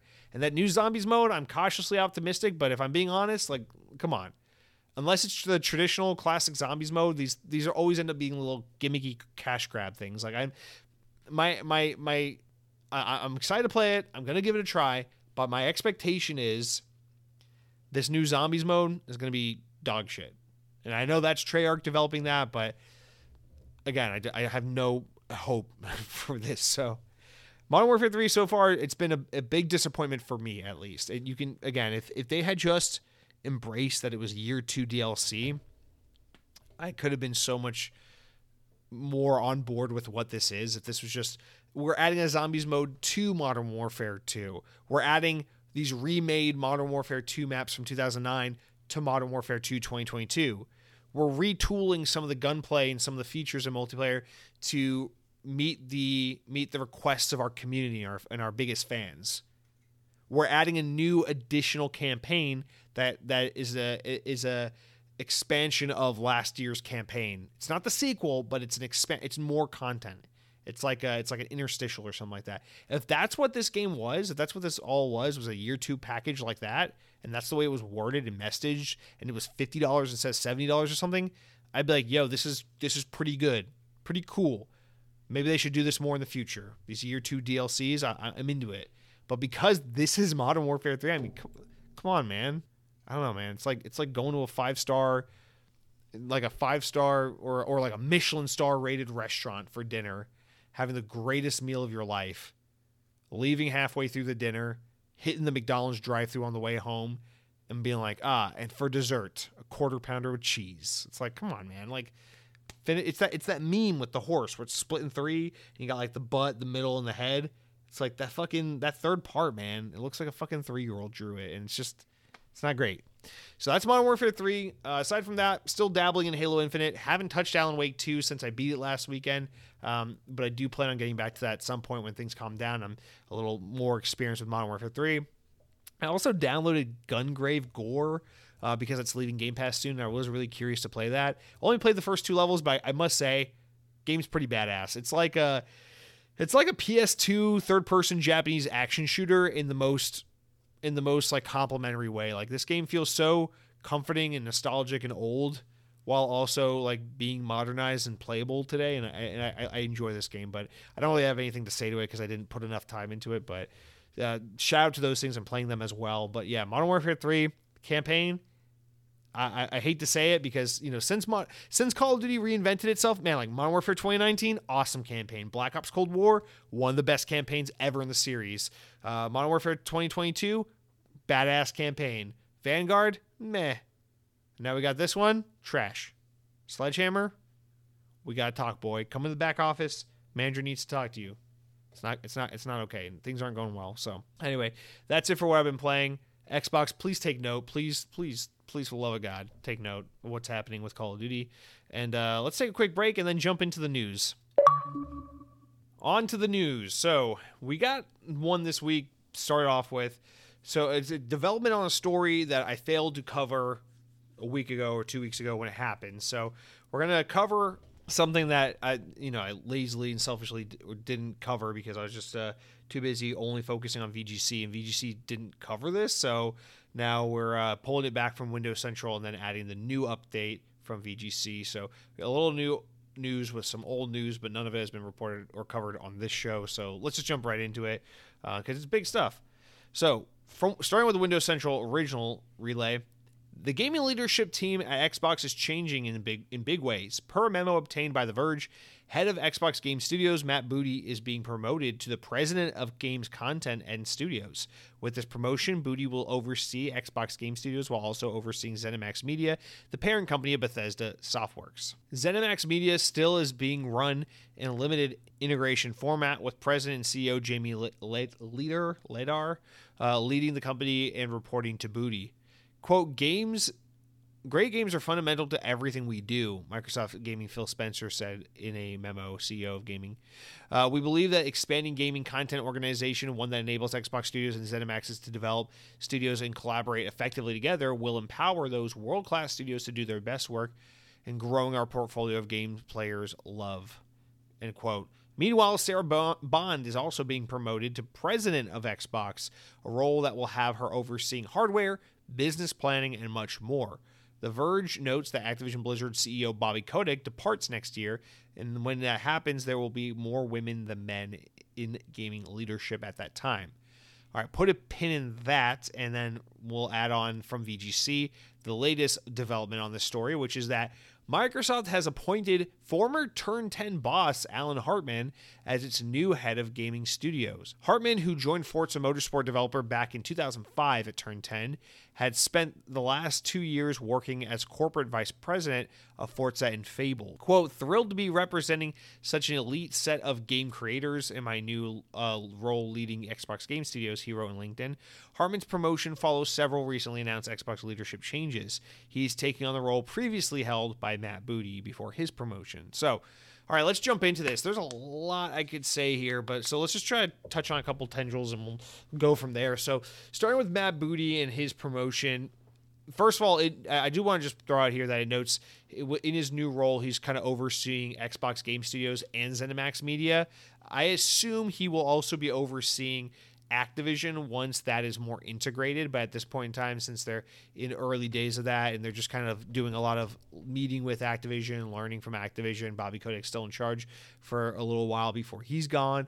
I assume right now it's just, for now, Matt Booty is just in charge of Xbox and ZeniMax. But this is a huge move because, well, not only is this a huge step up for Matt Booty, but this is also the beginning of integrating Xbox Game Studios with ZeniMax. So this is, kind of the whole, remember, ZeniMax is kind of going to be left in the corner to do their own thing. This is kind of the first time where it's like, well, now that's not exactly so true. And we just had Pete Hines leave Bethesda. And now we're seeing Matt Booty take on a bigger role overseeing ZeniMax, which just kind of expands this reach of Xbox and this, I don't want to say like, I don't know how I want to put this, this kind of end of an era for what all ZeniMax and Bethesda and everything was before Microsoft bought them. And so we're starting to see this beginning of a time where Microsoft is going to probably have more of a heavy guiding hand and more of a ownership in controlling kind of way of overseeing ZeniMax and Bethesda software. So that's pretty notable because I feel like at one point, if this keeps going and going like that, at one point you might as well just get rid of ZeniMax altogether and just have all the Bethesda teams and ZeniMax teams under the Xbox Game Studios umbrella and just have ZeniMax dissolve and just have, Machine Games and Bethesda Game Studios and all these just be Xbox Game Studios teams. Like, it's kind of what I was saying about Activision a few weeks ago. It's like, I understand for now you kind of leave things the way they are and their silos and stuff, but eventually it's like, does it, I don't know enough about business to know why you would want to keep these things separate, but aside from like some way you could silo these things and package them for, I don't know, for investment purposes or for potential sales purposes, like why you would want to keep these things siloed off. Like, why wouldn't you eventually want a future where Blizzard and Treyarch and Bethesda Game Studios and the Coalition and 343 are all just Xbox Game Studios? Like, why wouldn't you want Turn 10 in id Software to be the same as Toys for Bob? Like, why wouldn't we just have all these things be Xbox Game Studios? If at the end of the day we're trying to sell Xbox Game Pass and Xbox Series consoles, and we're trying to make Xbox the platform people engage with, whether it be on their phones or hopefully one day their PlayStations or their Xboxes or their PCs or whatever the hell it is, if we want Xbox to be at the forefront of all that, why are ZeniMax and Activision going to remain these independent silos that are owned by Xbox but not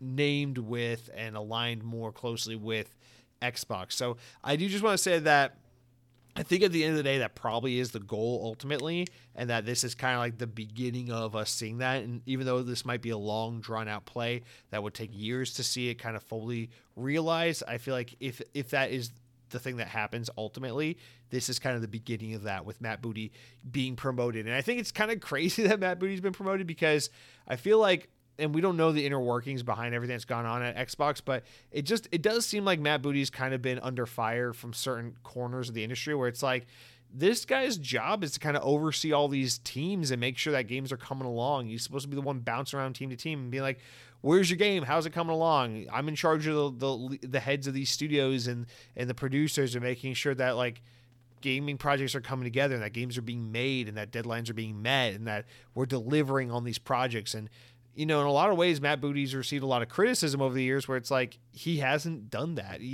He's been the one at the helm of all these teams during all the years of Xbox has no games. Xbox has no games. So to see that he's now being promoted to an even bigger status and he's taking over ZeniMax in addition to his roles at Xbox Game Studios, it's like, man, the guy's being like, he's being rewarded at a time where it's like he still hasn't fully proven his stuff there in a way. And then on top of that, it's like you just acquired Activision, man. And Activision are the crazy motherfuckers that have been able to make Call of Duty happen consistently every year. And honestly, what's so notable about Call of Duty this year is it's arguably the first year where Call of Duty's ever really not been in a position where I'm like, that's a full-fledged, full-priced sequel release game that you can put out. Like, this is the first time Call of Duty's ever not really been in that position. So the fact that they've for almost 20 years been able to maintain this consistent release of annualized Call of Duty, it's like you want to look at over at Activision, who you now own, look at that leadership and say, who do we need to poach from there and make them in charge of Xbox? Because like those are the guys that are going to make Xbox shine. Those are the guys that are going to get Hellblade out in under 47 years and get State of Decay 3 out in under 4 decades and all these things. Like this is what you need. But instead they promoted Matt Booty to a bigger role, in a role that I assume will one day encompass Activision in addition to ZeniMax and Xbox Game Studios. And then on the other side of that, you got Sarah Bond. So the way it's basically laid out is Phil Spencer is the CEO of gaming. He's like in charge of all gaming efforts at Microsoft, period, which is predominantly Xbox, but just anything gaming. He's the head honcho. He's like the CEO, but just for the gaming stuff at Microsoft.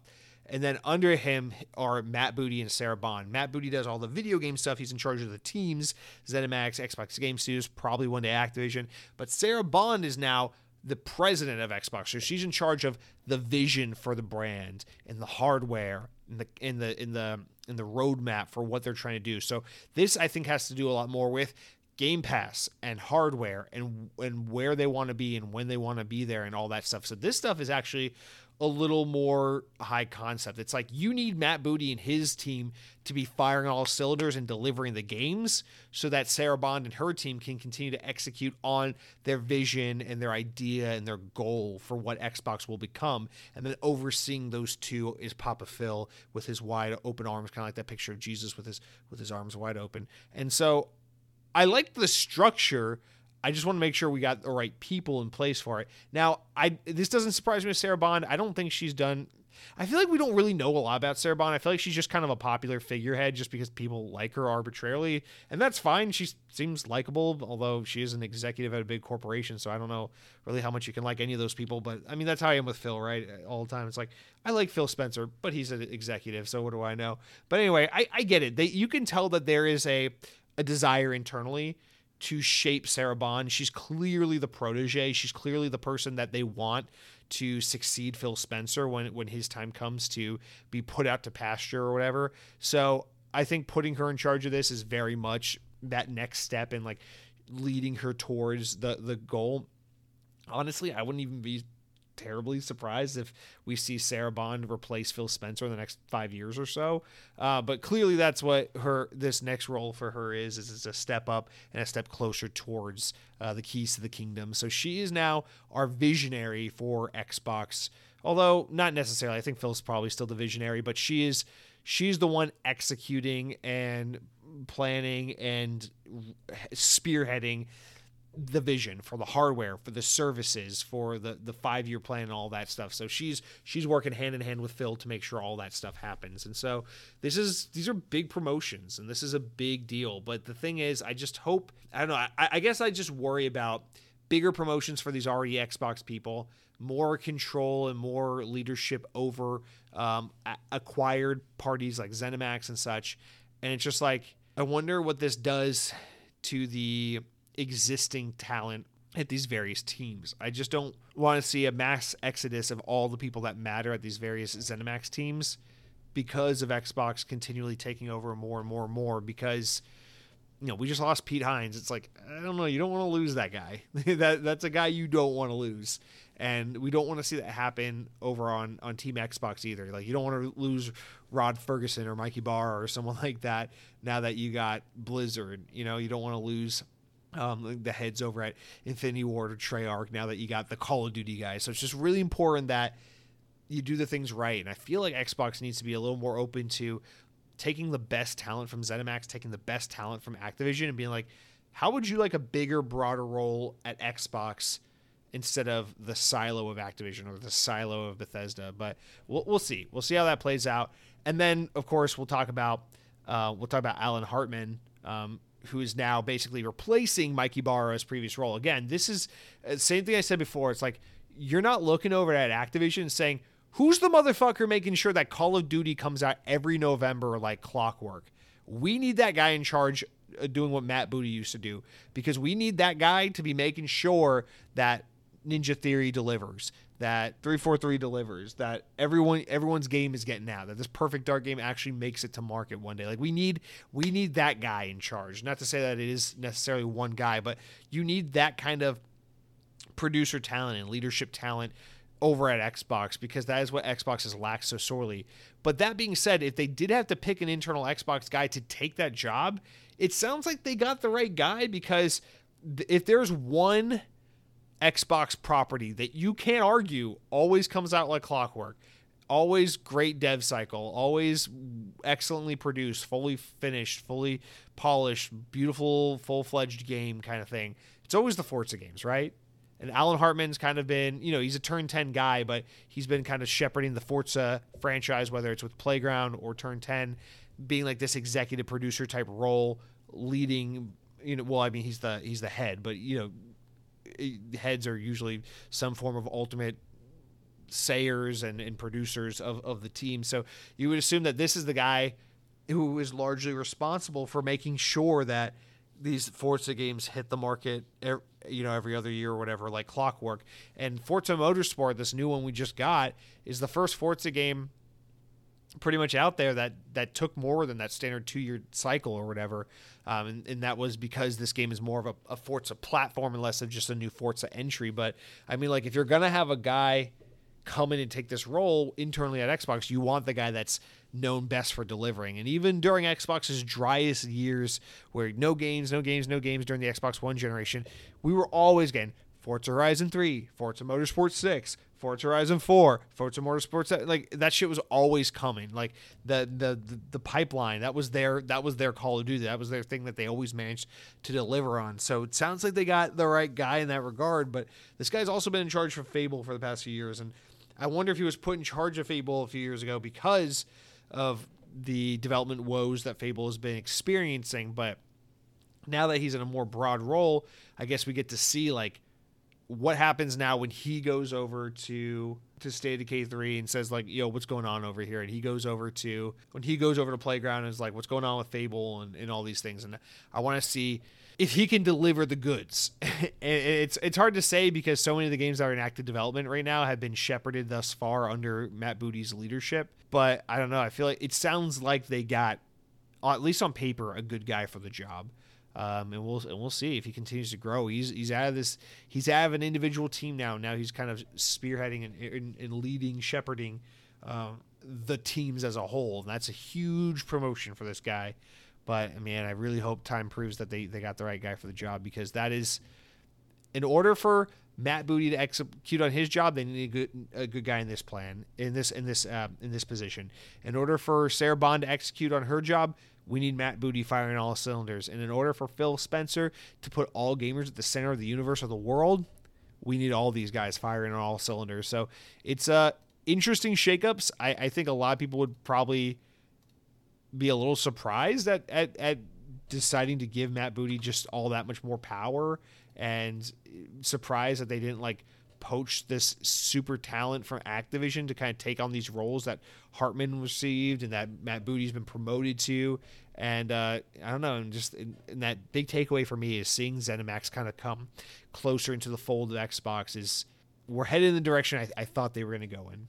All right, next story here, and I guess there's not too much to say about this, but I just thought it was pretty notable nonetheless, so we'll get into it. Let's see if we can get anything out of this. From Windows Central, Machine Games is growing as it quietly continues working on its next big game. As shared by Nordic outlet Gamer Reactor on Friday, Machine Games is expanding with a new studio opening as a satellite of its office in Sundsvall, Sweden. Gamer Reactor notes that the studio is expected to be fully staffed by 2025, though it's not clear what headcount the Swedish developer is aiming for with the second location. Quote, as a gaming developer, you are always on the lookout for new talent, said executive producer Jeff Gustafsson. Okay, let's try again. Jerk Gustafsson. Nailed it. In a statement to Gamer Reactor, opening a satellite office in northern Sweden gives us the opportunity to recruit from a larger crowd of experienced developers who are in the region and who may not have the opportunity to move to our head office in Uppsala. Machine Games is primarily known for the Wolfenstein franchise released with Wolfenstein The New Order, The New Colossus, and Youngblood in 2014, 2017, 2019, respectively, working with id Software closely and Sister Studio to manage the proprietary id Tech engine.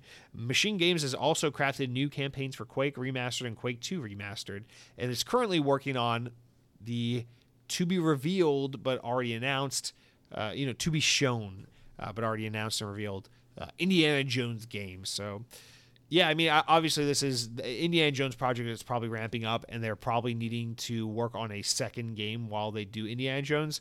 So my guess is that that's what this is. It's going to be like, hey, we're starting work on a new Wolfenstein or on a new Quake game or something like that, and this new team can kind of do that or be support work on Indiana Jones while a second team at the main Machine Games can go and work on a new project while the majority of the staff finishes up on Indiana Jones. And so that is my guess is what we're seeing here. But Machine Games is growing and expanding and adding a new team at a time where most teams are laying off and shrinking and downsizing. So I know games, like the games industry is a very like transitional industry. No one's ever at any place way too long. And so I guess when you're knee deep in the middle of a development of a big game, yeah, there's money to go around, there's room for new talent, but a lot of the teams we're seeing with layoffs are kind of in between projects or live service teams that are hitting lower numbers and things like that. So it's not exactly an apples to apples comparison, but it's just interesting to note that they're hiring and expanding and growing at a time when other teams are shedding staff. So my assumption, they're ramping up to start early development on a second project as they get really fully underway with what they're doing on Indiana Jones. And we'll see that new indie game next year.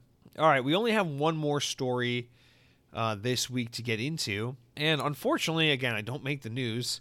It is another little bit of a sad one. Ubisoft is laying off, this is from VGC, laying off 124 employees, cutting 124 positions mainly in Canada. The French company announced, they said, quote, over the past few months, every team within Ubisoft has been exploring ways to streamline the operations and enhance our collective efficiency so that we are better positioned for success and in long term, said Ubisoft in a statement to VGC. In that context, today we announced that we are reorganizing our Canadian studios' general administrative functions and reducing headcount at Highbridge, our VFX studio in Montreal. And we are also our global IT team, which impacts 124 positions overall. Kotaku added earlier that the company was making layoffs at Assassin's Creed and Far Cry studio Ubisoft Montreal, with its largest in-house development team with some 4,000 employees as of 2021. These are not decisions that we take lightly, and we are providing comprehensive support to all of our colleagues who will be leaving Ubisoft during this transition, Ubisoft said in a statement. We also continue to share our utmost gratitude and respect for the many contributions to the company, as the restructuring does not affect our production team. In September, the company announced that they plan to close its Ubisoft London mobile team, which is best known for the Hungry Shark series, and a move that took 54 staff off the list. Ubisoft said in January that they wanted to take some €200 million in cost cuts over the next 2 years through targeted restructuring, divesting, and some non-core assets that usual natural attrition, while adding that it will continue to look for hiring talented people for its biggest brands and live services. In an update last month, the publisher said with the continued tight control of recruitments, as well as targeted restructuring, the total number of employees worldwide stood at 19,410 at the end of September 2023, compared to the 20,729 at the end of September 2022, so they had shed over 1,000 staff at that time. Job losses across the games industry have been widespread this year. Companies impacted by layoffs this year include Xbox Game Studios, Epic Games, Sony Interactive, CD Projekt Red, Unity, Riot Games, Blizzard, Crystal Dynamics, BioWare, Striking Distance, Team 17, Frontier Developments, and Telltale Games. That's right. Remember, a lot of this kicked off with Microsoft as a whole laying off 10,000 employees. That was, late last year was that? Man, it's already been that long. Holy shit. No, it was like the beginning of this year. So, and it's only gotten worse and worse throughout the year with these teams. So yeah, I mean, it's kind of hard because it's like, what is there to say that hasn't already been said? We don't get the intricacies of the severance packages and things like that. So we don't know how well or not well Ubisoft is handling these layoffs, like some of these other teams have kind of outlined. But nonetheless, same as always, sad as fuck to see. Hopefully these people land on their feet and end someplace better. And, it's just kind of hard to say, where it's like, we've talked about this every week, it feels like, for the past few months. And it's just so weird. We got like this record-breaking year, amazing game after amazing game coming out, one after another after another. And it's juxtaposed against this constant news flow of, yeah, this team's got layoffs and this publisher's laid off. And I think the industry is just in such a state of flux right now, with things changing so much, where it's just, I think, because times are tough, quote unquote, in terms of this like arbitrary uncertainty that is felt universally, and with it being a bad time to borrow and invest money because interest rates are so high, and just it's a time where everyone's saying, watch the market, things are about to get bad. It's like this thing where companies are kind of playing it safe by saying like, hey, things are getting weird and we just got to play it safe. So we got to downsize so we're positioned well to weather any potential storm that may come our way. And it's shitty because no matter how many times you say it's all business, or we're doing this for the good of the company, or hey, we lay off 124 people today so that we don't have to lay off the whole team tomorrow. I get it. It's business. You do what you got to do. But at the end of the day, it's never not shitty to lay off 124 people. It's never not shitty that the story every day is like, Fortnite just reached 8 trillion players, and the new Call of Duty made $1 billion despite being DLC, and Ubisoft's new Far Cry game is an Avatar game, and it looks awesome. And then the news is, but all these people lost their job, and all these people lost their job, and these people don't have healthcare, and these people got lost their vesting in the company because Bungie fucked them over. And it's like this story just keeps happening again and again and again, and it's like, man, there's got to be a better way than this. And I know, generally speaking, the games industry is very transient. It is very like project to project. Most people don't just stay in one place for too long. You go from one team to another, one game to another.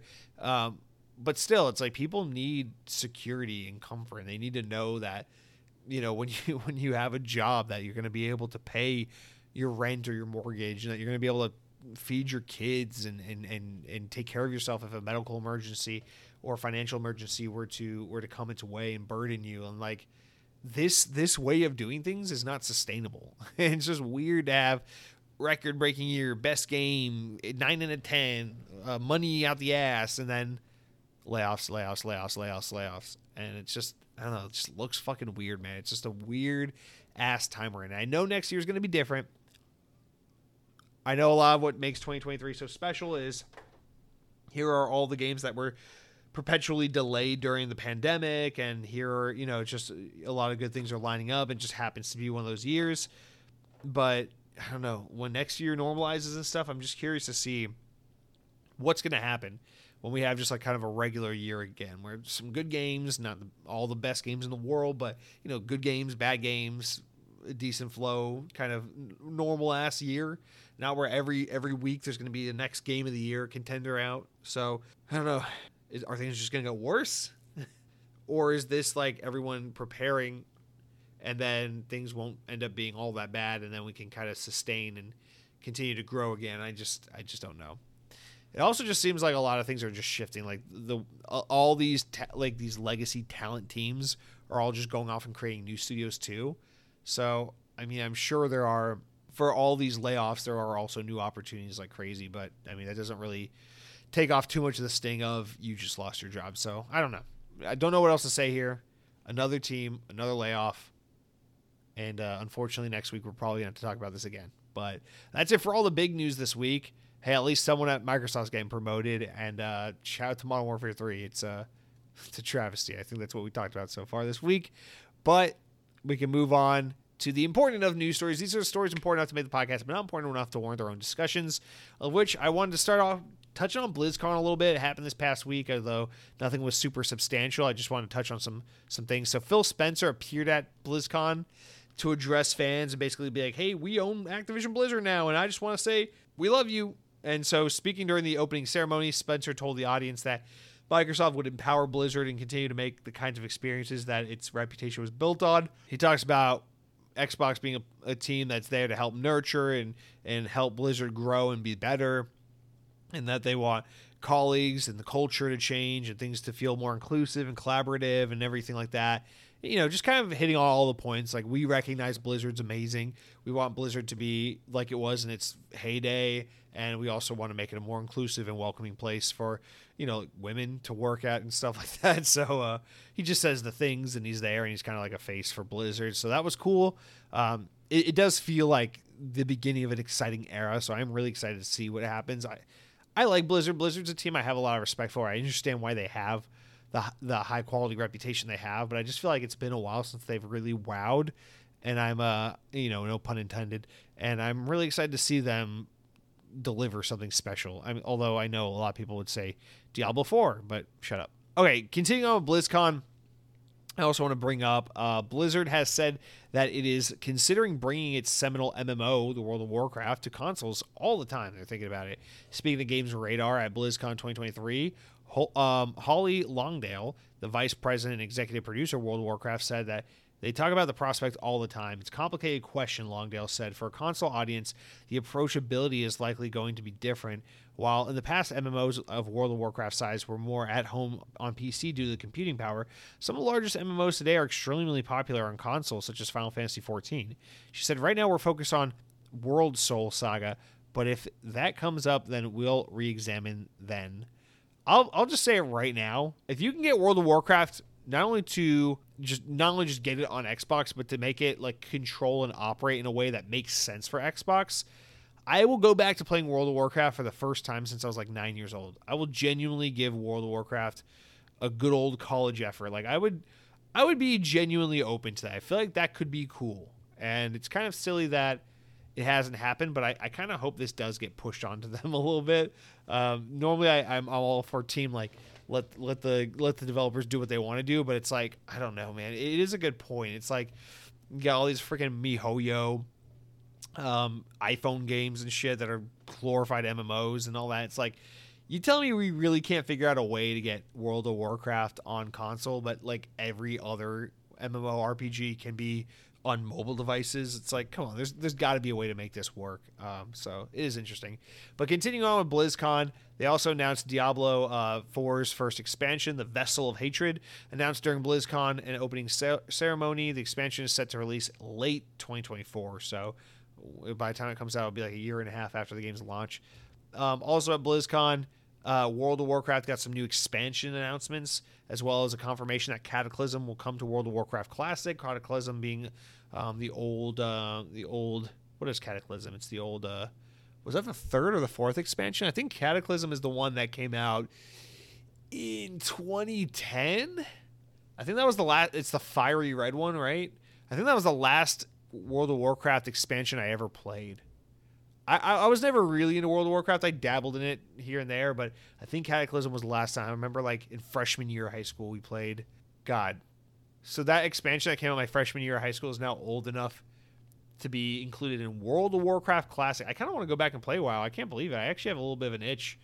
Let's move on before I download World of Warcraft. Okay. Let's talk about this. I didn't have anything to say about this, although it's probably a bigger story than we're giving it credit for. But from Windows Central, a newfound partnership between Microsoft and In-World AI has been announced. And this is at a Microsoft level, not just an Xbox level, but obviously affects Xbox. The multi-year co-development partnership will bring new tools to Xbox, including AI Design Copilot and an AI character runtime engine that will assist developers in creating AI-powered character stories and quests. As for the AI character runtime engine, it is designed to enable entirely new narratives with dynamic generated stories, quests, and dialogue. Yeah, so this is get ready. AI is about to get injected even further into game development. Get ready, boy. Next up, VGC relays that Embracer Group's chief operating officer has confirmed his departure from the company. Egil Strunke has shared the news earlier in the week and claimed that he left the holding company, which owns many game developers such as Gearbox, Crystal Dynamics, etc. In June, Embracer announced that the appointment of an interim COO would be filled by Saber Interactive boss Matthew Karch.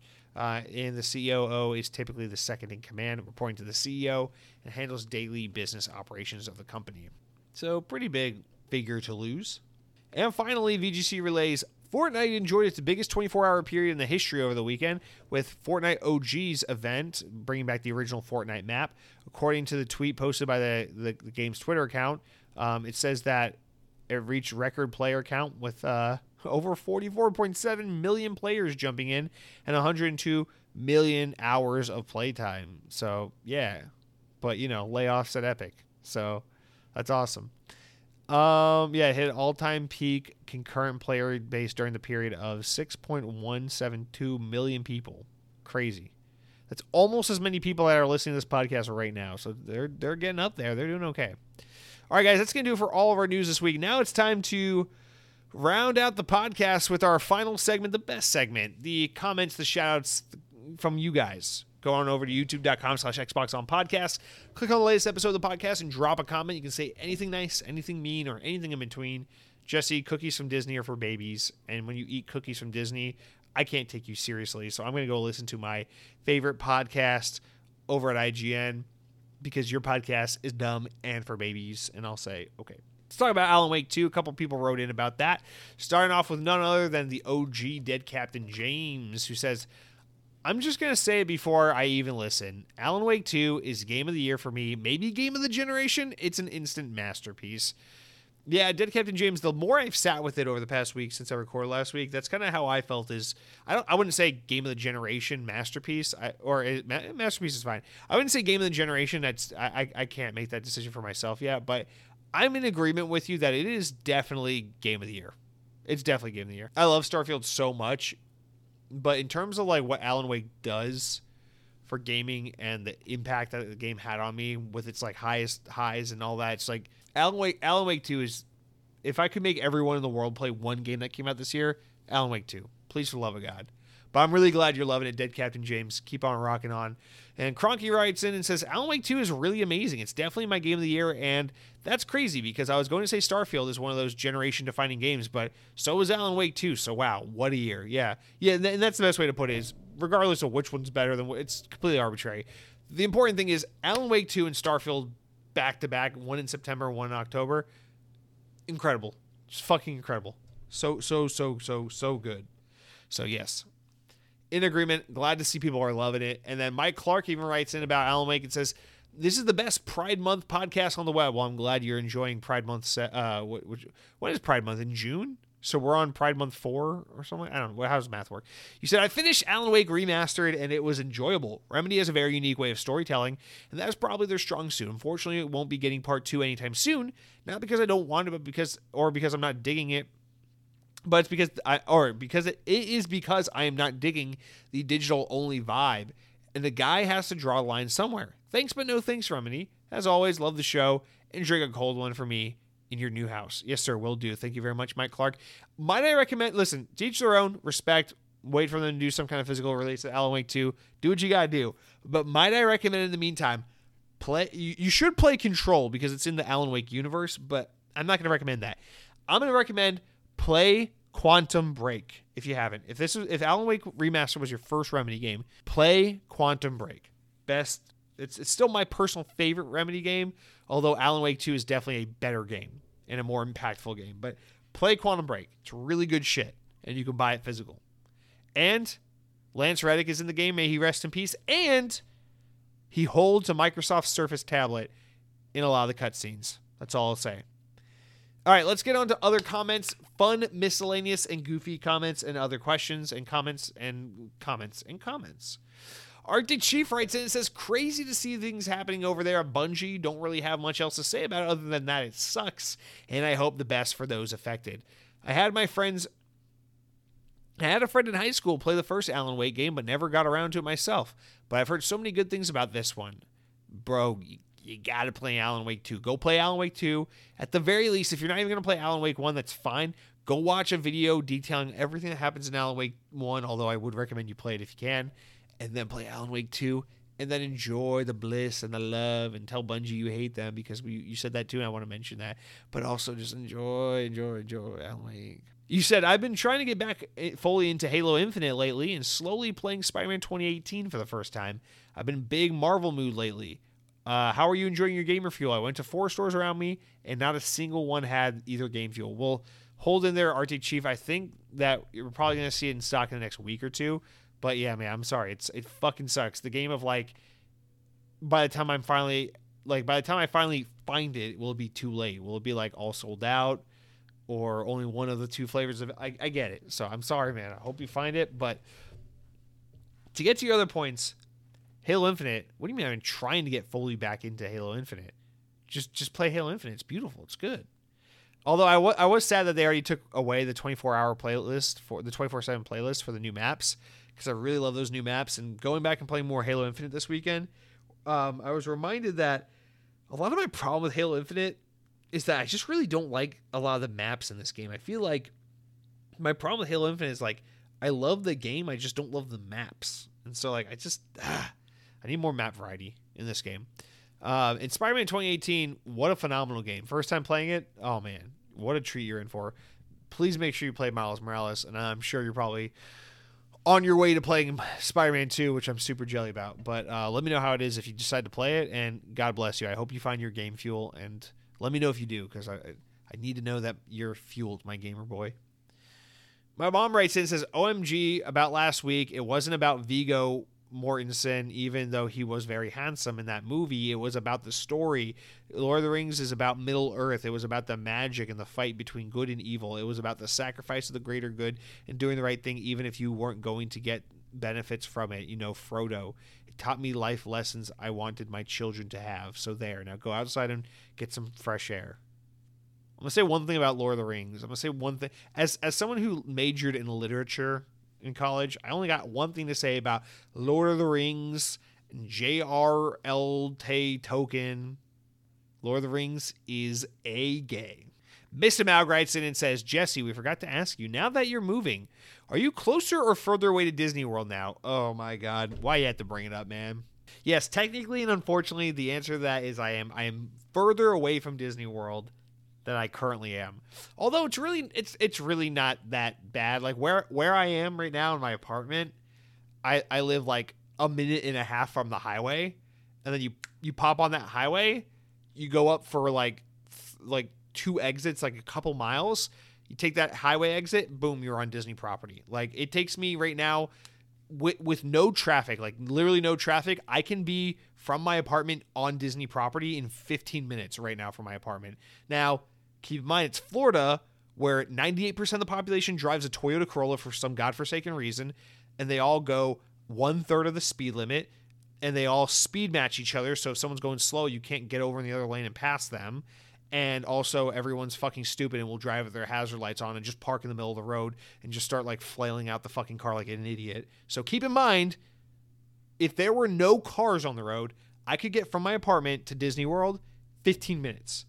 Because there are cars on the road, and these cars are inept, way more inept than the cars were back home in Georgia. It usually takes me about 20 minutes to get to Disney World. Maybe 25 if it's really bad. Sometimes people like to just stop on the highway here for no reason. There's no accident. There's no cop. There's nothing happening. People just stop. They listen to We Will Rock You by Queen twice. And then they turn off their radio and continue driving. And then that's it. So yeah, usually it takes me about like 20 or so minutes to be on Disney property. But from where I am, I mean, like I'm saying on Disney property, like you're barely, you're on Disney property. Now you got to drive 5 to 10 minutes anywhere on Disney property to get somewhere. To me, I just want to live near Disney property. I don't care if I live close to Magic Kingdom or Disney Springs or Hollywood Studios or Animal Kingdom or, God forbid, my precious Epcot. I don't care. I just want to live really close to Disney World. I don't care what direction it's in. So my new house is kind of close to my apartment, but it's like a few more miles down the road. But like you got to take some back roads to get there. So I don't live as close to the highway now. I timed it. I mapped it out. It says on average I should be able to get to Disney World from my house in about 23 minutes on average. Calculating shitty Florida drivers, I'm going to say on average about 30 minutes to get there. But the other day we went to the house. We went to check up on it on Saturday. We drove to it. We looked at it. We snuck inside the back and went into the house even though we weren't supposed to. And then we went from there to go to Disney Springs to see a movie. And so technically we left from the house and drove to Disney World from our new house. And when I timed it, I asked my girlfriend to timestamp when we left so I could see how long it took. It felt like it took 25, 30 minutes. It took us 22 minutes, technically. I guess traffic wasn't that bad. Or we took a back road that my GPS doesn't long story short, you asked me a very simple answer, and I'm making it very long and roundabout for no reason. It took me 22 minutes to get to Disney property the one time I tried it. But Google Maps says on average it will be about 27 minutes, 25, 27 minutes. So I'm just going to say 25 to 30 minutes to be safe. But we did technically achieve 22 minutes from my new house to Disney World. So a little further away than I wanted it to be. Originally, we were going to buy a house with a different builder in a different community that was closer to like the Animal Kingdom side of Disney property. And if that worked out, we would have, because they're building a road that like basically just connects to Disney, we would have lived like 8 minutes from Disney World, which would have been just fucking amazing. Imagine if you could do all your grocery shopping at Disney World. But no, that didn't end up working out. So we're not terribly far, about 25 minutes away. But yeah, I wouldn't want to live. I always tell my girlfriend, like, worst case scenario, I never want to live more than 30 minutes from a Disney theme park. But I can live with that. At the end of the day, I get to say I own property less than 30 minutes away from a Disney theme park. That's all I need. That's good. I can live with that. And in that property, I wear no pants and I play Halo and I drink Mountain Dew and I have a cat and she is cute and fluffy. So it all works out. Mr. Mac, have a great week. And also, I hope you open your mailbox to see if you have mail and you just find a fucking bar of gold, like a fat fucking bar of gold that you're like, oh yeah, I forgot. I was supposed to get a bar of gold in the mail. And then you get it and then you take it to cash for gold for cash for gold, and you get paid. And that's what I hope happens to you this week. Our final comment comes from J Comatose 4592. The numbers are important. Remember that. Who writes in and says, never thought I'd see the day where Bungie is more hated than Activision or EA, but here we are. Well, this time they deserved it. I haven't commented in a while, but this podcast is part of my weekly rotation. You said rotation. I said routine. I can't read. I'm a UPS delivery driver, and I listen to sports and video game podcasts. Yours is always on Thursdays. Thank you. Surprisingly, I hate to admit this, but Applebee's is underrated when it comes to boneless chicken wings. You once said that it's hard to find a good orange soda, but let me introduce you to Orange Sunkist. I've been drinking this a metric crap ton of it lately. Or did you say grape soda? Anyways, Grape Sunkist is also excellent.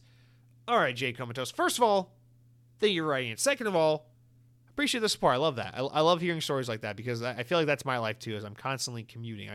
I'm commuting. I'm in vehicles a minimum of 10 hours a week, which I know compared to you is probably not as much, but I spend a lot of time in vehicles. I spend a lot of time commuting. I spend a lot of time in vehicles at my job, and I'm involved with vehicles. My job is vehicle adjacent. So I know the feeling, and I'm always looking for podcasts to entertain me while I'm on the road. And so I always appreciate these kinds of comments so much because it really warms my heart when someone's like, hey, I listen to your podcast when I'm at work or when I'm driving and stuff like that. I'm like, hey, that's what I listen to all my favorite podcasts. Well, not to say you didn't say this was your favorite podcast, but I listen to all my podcasts, the podcasts I enjoy listening to when I'm driving to and from work, when I'm at work and I got to be in a vehicle and all these things. So I always appreciate it because it's exciting. It's fun for me to see people enjoy or use the show the same way I listen to all my podcasts. So it's cool. Thank you for that. But straight to the important, the important and poignant things you have to say here. We're talking about Applebee's chicken wings. Here's the thing. I shat on Applebee's the last time we talked about it, but there was a time right before that where I went to Applebee's because they had the $13 all-you-can-eat boneless chicken wings. And if you remember that week, I talked about that. And my takeaway was the wings were pretty good. They're not amazing, but they were pretty good. And I had a good time, and I thought it was good value, and I liked Applebee's. And then when I went back the other week with my buddy, the takeaway was everything sucked. Different Applebee's, different food items, different experience. Maybe it's not always the same. Consistency is a thing with these chain restaurants. So I'm not saying Applebee's has bad boneless chicken wings. In fact, when I had them that one time, I thought they were pretty solid. Now, if money ain't a thing and we're just talking about chain restaurants that specialize in chicken wings, I'm going to take Buffalo Wild Wing over Applebee's any day of the week. But that being said, I understand Applebee's. There's a time and place. They're open late. They're relatively affordable, although I thought last time I went there that they were pretty expensive for what they were. I'm just going to say, any of these chain restaurants around this price point range, appealing to a similar market, I'm going to take Buffalo Wild Wing over Applebee's. But that's just because they have Pepsi products. Oh, wait, no. They have Pepsi products at Applebee's, too. Oh, that hurts. I'm conflicted. Let's move on. That scares me. As for, I don't know what you're talking about with the orange soda thing. I definitely hate grape soda. I've always said that I fucking hate grape soda. And that the only grape soda I like is the Mountain Dew Pitch Black because it's different than the other grape sodas. But I also don't like orange soda. I've had Sunkist before, and with all due respect, I just don't like fruit flavored soda. It's like I don't want my soda to try and taste like nature's candy. I want if I wanted my soda to taste like oranges, I would just drink orange juice. If I want grape anything, I would eat actual grapes or I would drink wine. And I would drink wine while I drive because I don't care. I'm reckless and I'm just joking about that. But I don't know. When I think about soda, fruit flavored sodas are at the bottom of the bottom of the bottom of the list. And I know it's but Jesse, Mountain Dew is, shut up. Mountain Dew might say Dew with a surge of cherry. Code Red is just cherry Mountain Dew. And the new one is Mango Mountain. No, it's all bullshit. No Mountain Dew flavor tastes like fruit. It tastes like Mountain Dew. It's like the whole McDonald's thing about a McDonald's hamburger is not a hamburger. It is a McDonald's hamburger. It's an authentic, unique taste. Mountain Dew, they call it a citrus soda, but nothing about any Mountain Dew flavor ever has tasted like fruit. It just tastes like Mountain Dew. So I love Mountain Dew for that reason. It is its own authentic flavor. I love colas. I love dark sodas. I love Dr. Pepper or Pepsi. Those soda. If Mountain Dew is not on the table, we're not talking about Mountain Dew. Anything that is dark is a good soda. Root beer, birch beer, Dr. Pepper, Pepsi, Coke if you don't have Pepsi. Any of these things, vastly superior. Over fruit soda any day. No disrespect, but it's just it doesn't do it for me. I can't get into fruit sodas. I don't know why. But let's see, what is Sunkist is Pepsi, right? Or Sunkist 7-Up? Because Fanta is Coke. Who is Sunkist? Sunkist is, now I gotta look this up, man. Now you got me thinking. This is what I do when I'm alone at night, when I'm laying in bed at night. The meme where it's he's the man, the woman laying in bed, and the woman's he's probably thinking of other women. The guy's rolled over. It's kind of like an older meme. That's me. I'm just thinking about if Fanta is owned by Coke, does Pepsi own Sunkist? Okay, that's right. All right, here it is. That's right, Crush. Pepsi has Crush. I knew that. Why did I forgot that. Yeah, so okay, I was right. Sunkist is part of the Dr. Pepper Keurig family beverage company. I hate that they're called Keurig Dr. Pepper now. It's so annoying. Yeah, Coke has Fanta, which I got, and then Pepsi's Crush. I knew that. I think, if I remember correctly, I think I liked Crush the most out of all those, but whatever. That's like, I dislike them all. Like I would go for none of them, to be completely honest and fair and transparent with you. My favorite, like, straight up fruit flavored soda that I can think of, I actually like, what's that one Coke drink? I think they actually just got rid of it. I don't think they have it anymore. Fresca, that zero sugar grapefruit soda. I weirdly like Fresca. Fresca's not bad. And then Sierra Mist from Pepsi. Sierra Mist, which is then changed to Mist Twist, which is now called Starry. That's okay. I like that all right. Which is weird because I hate Sprite. But there's one time where I like Sprite. If it's Sprite Cranberry, like the one they do around the holidays, Sprite Cranberry is okay. But Sprite Tropical Remix is also okay. I like Sprite Tropical Remix, like over at McDonald's or whatever. So that's kind of not true, but I hate regular Sprite. Listen, the whole world of soda, we can go on and on forever and ever. But at the end of the day, all there is to know is that when it comes to soda, your first choice should always be a Mountain Dew. If you're not feeling like Dew, that's okay. Go for a nice Pepsi. If you're not feeling like Pepsi, go for a Dr. Pepper. If you're not feeling like Dr. Pepper, go for a root beer. If you're not feeling like root beer, why don't you just drink water, okay? That's my old saying. Of course, if you're in a place that sells alcoholic beverages, I think you should just drink copious amounts of vodka and then call an Uber and have it take you to your ex-lover's house and then blame it on alcohol. And that's my final bit of advice for you guys. That's going to do it for this week's Xbox On episode. Thank you all so much for listening. Thank you all so much for being here. As always, I appreciate you all so much for listening. Let me know what your thoughts are about the latest games you've been playing, the news happening this week. Head on over to youtube.com.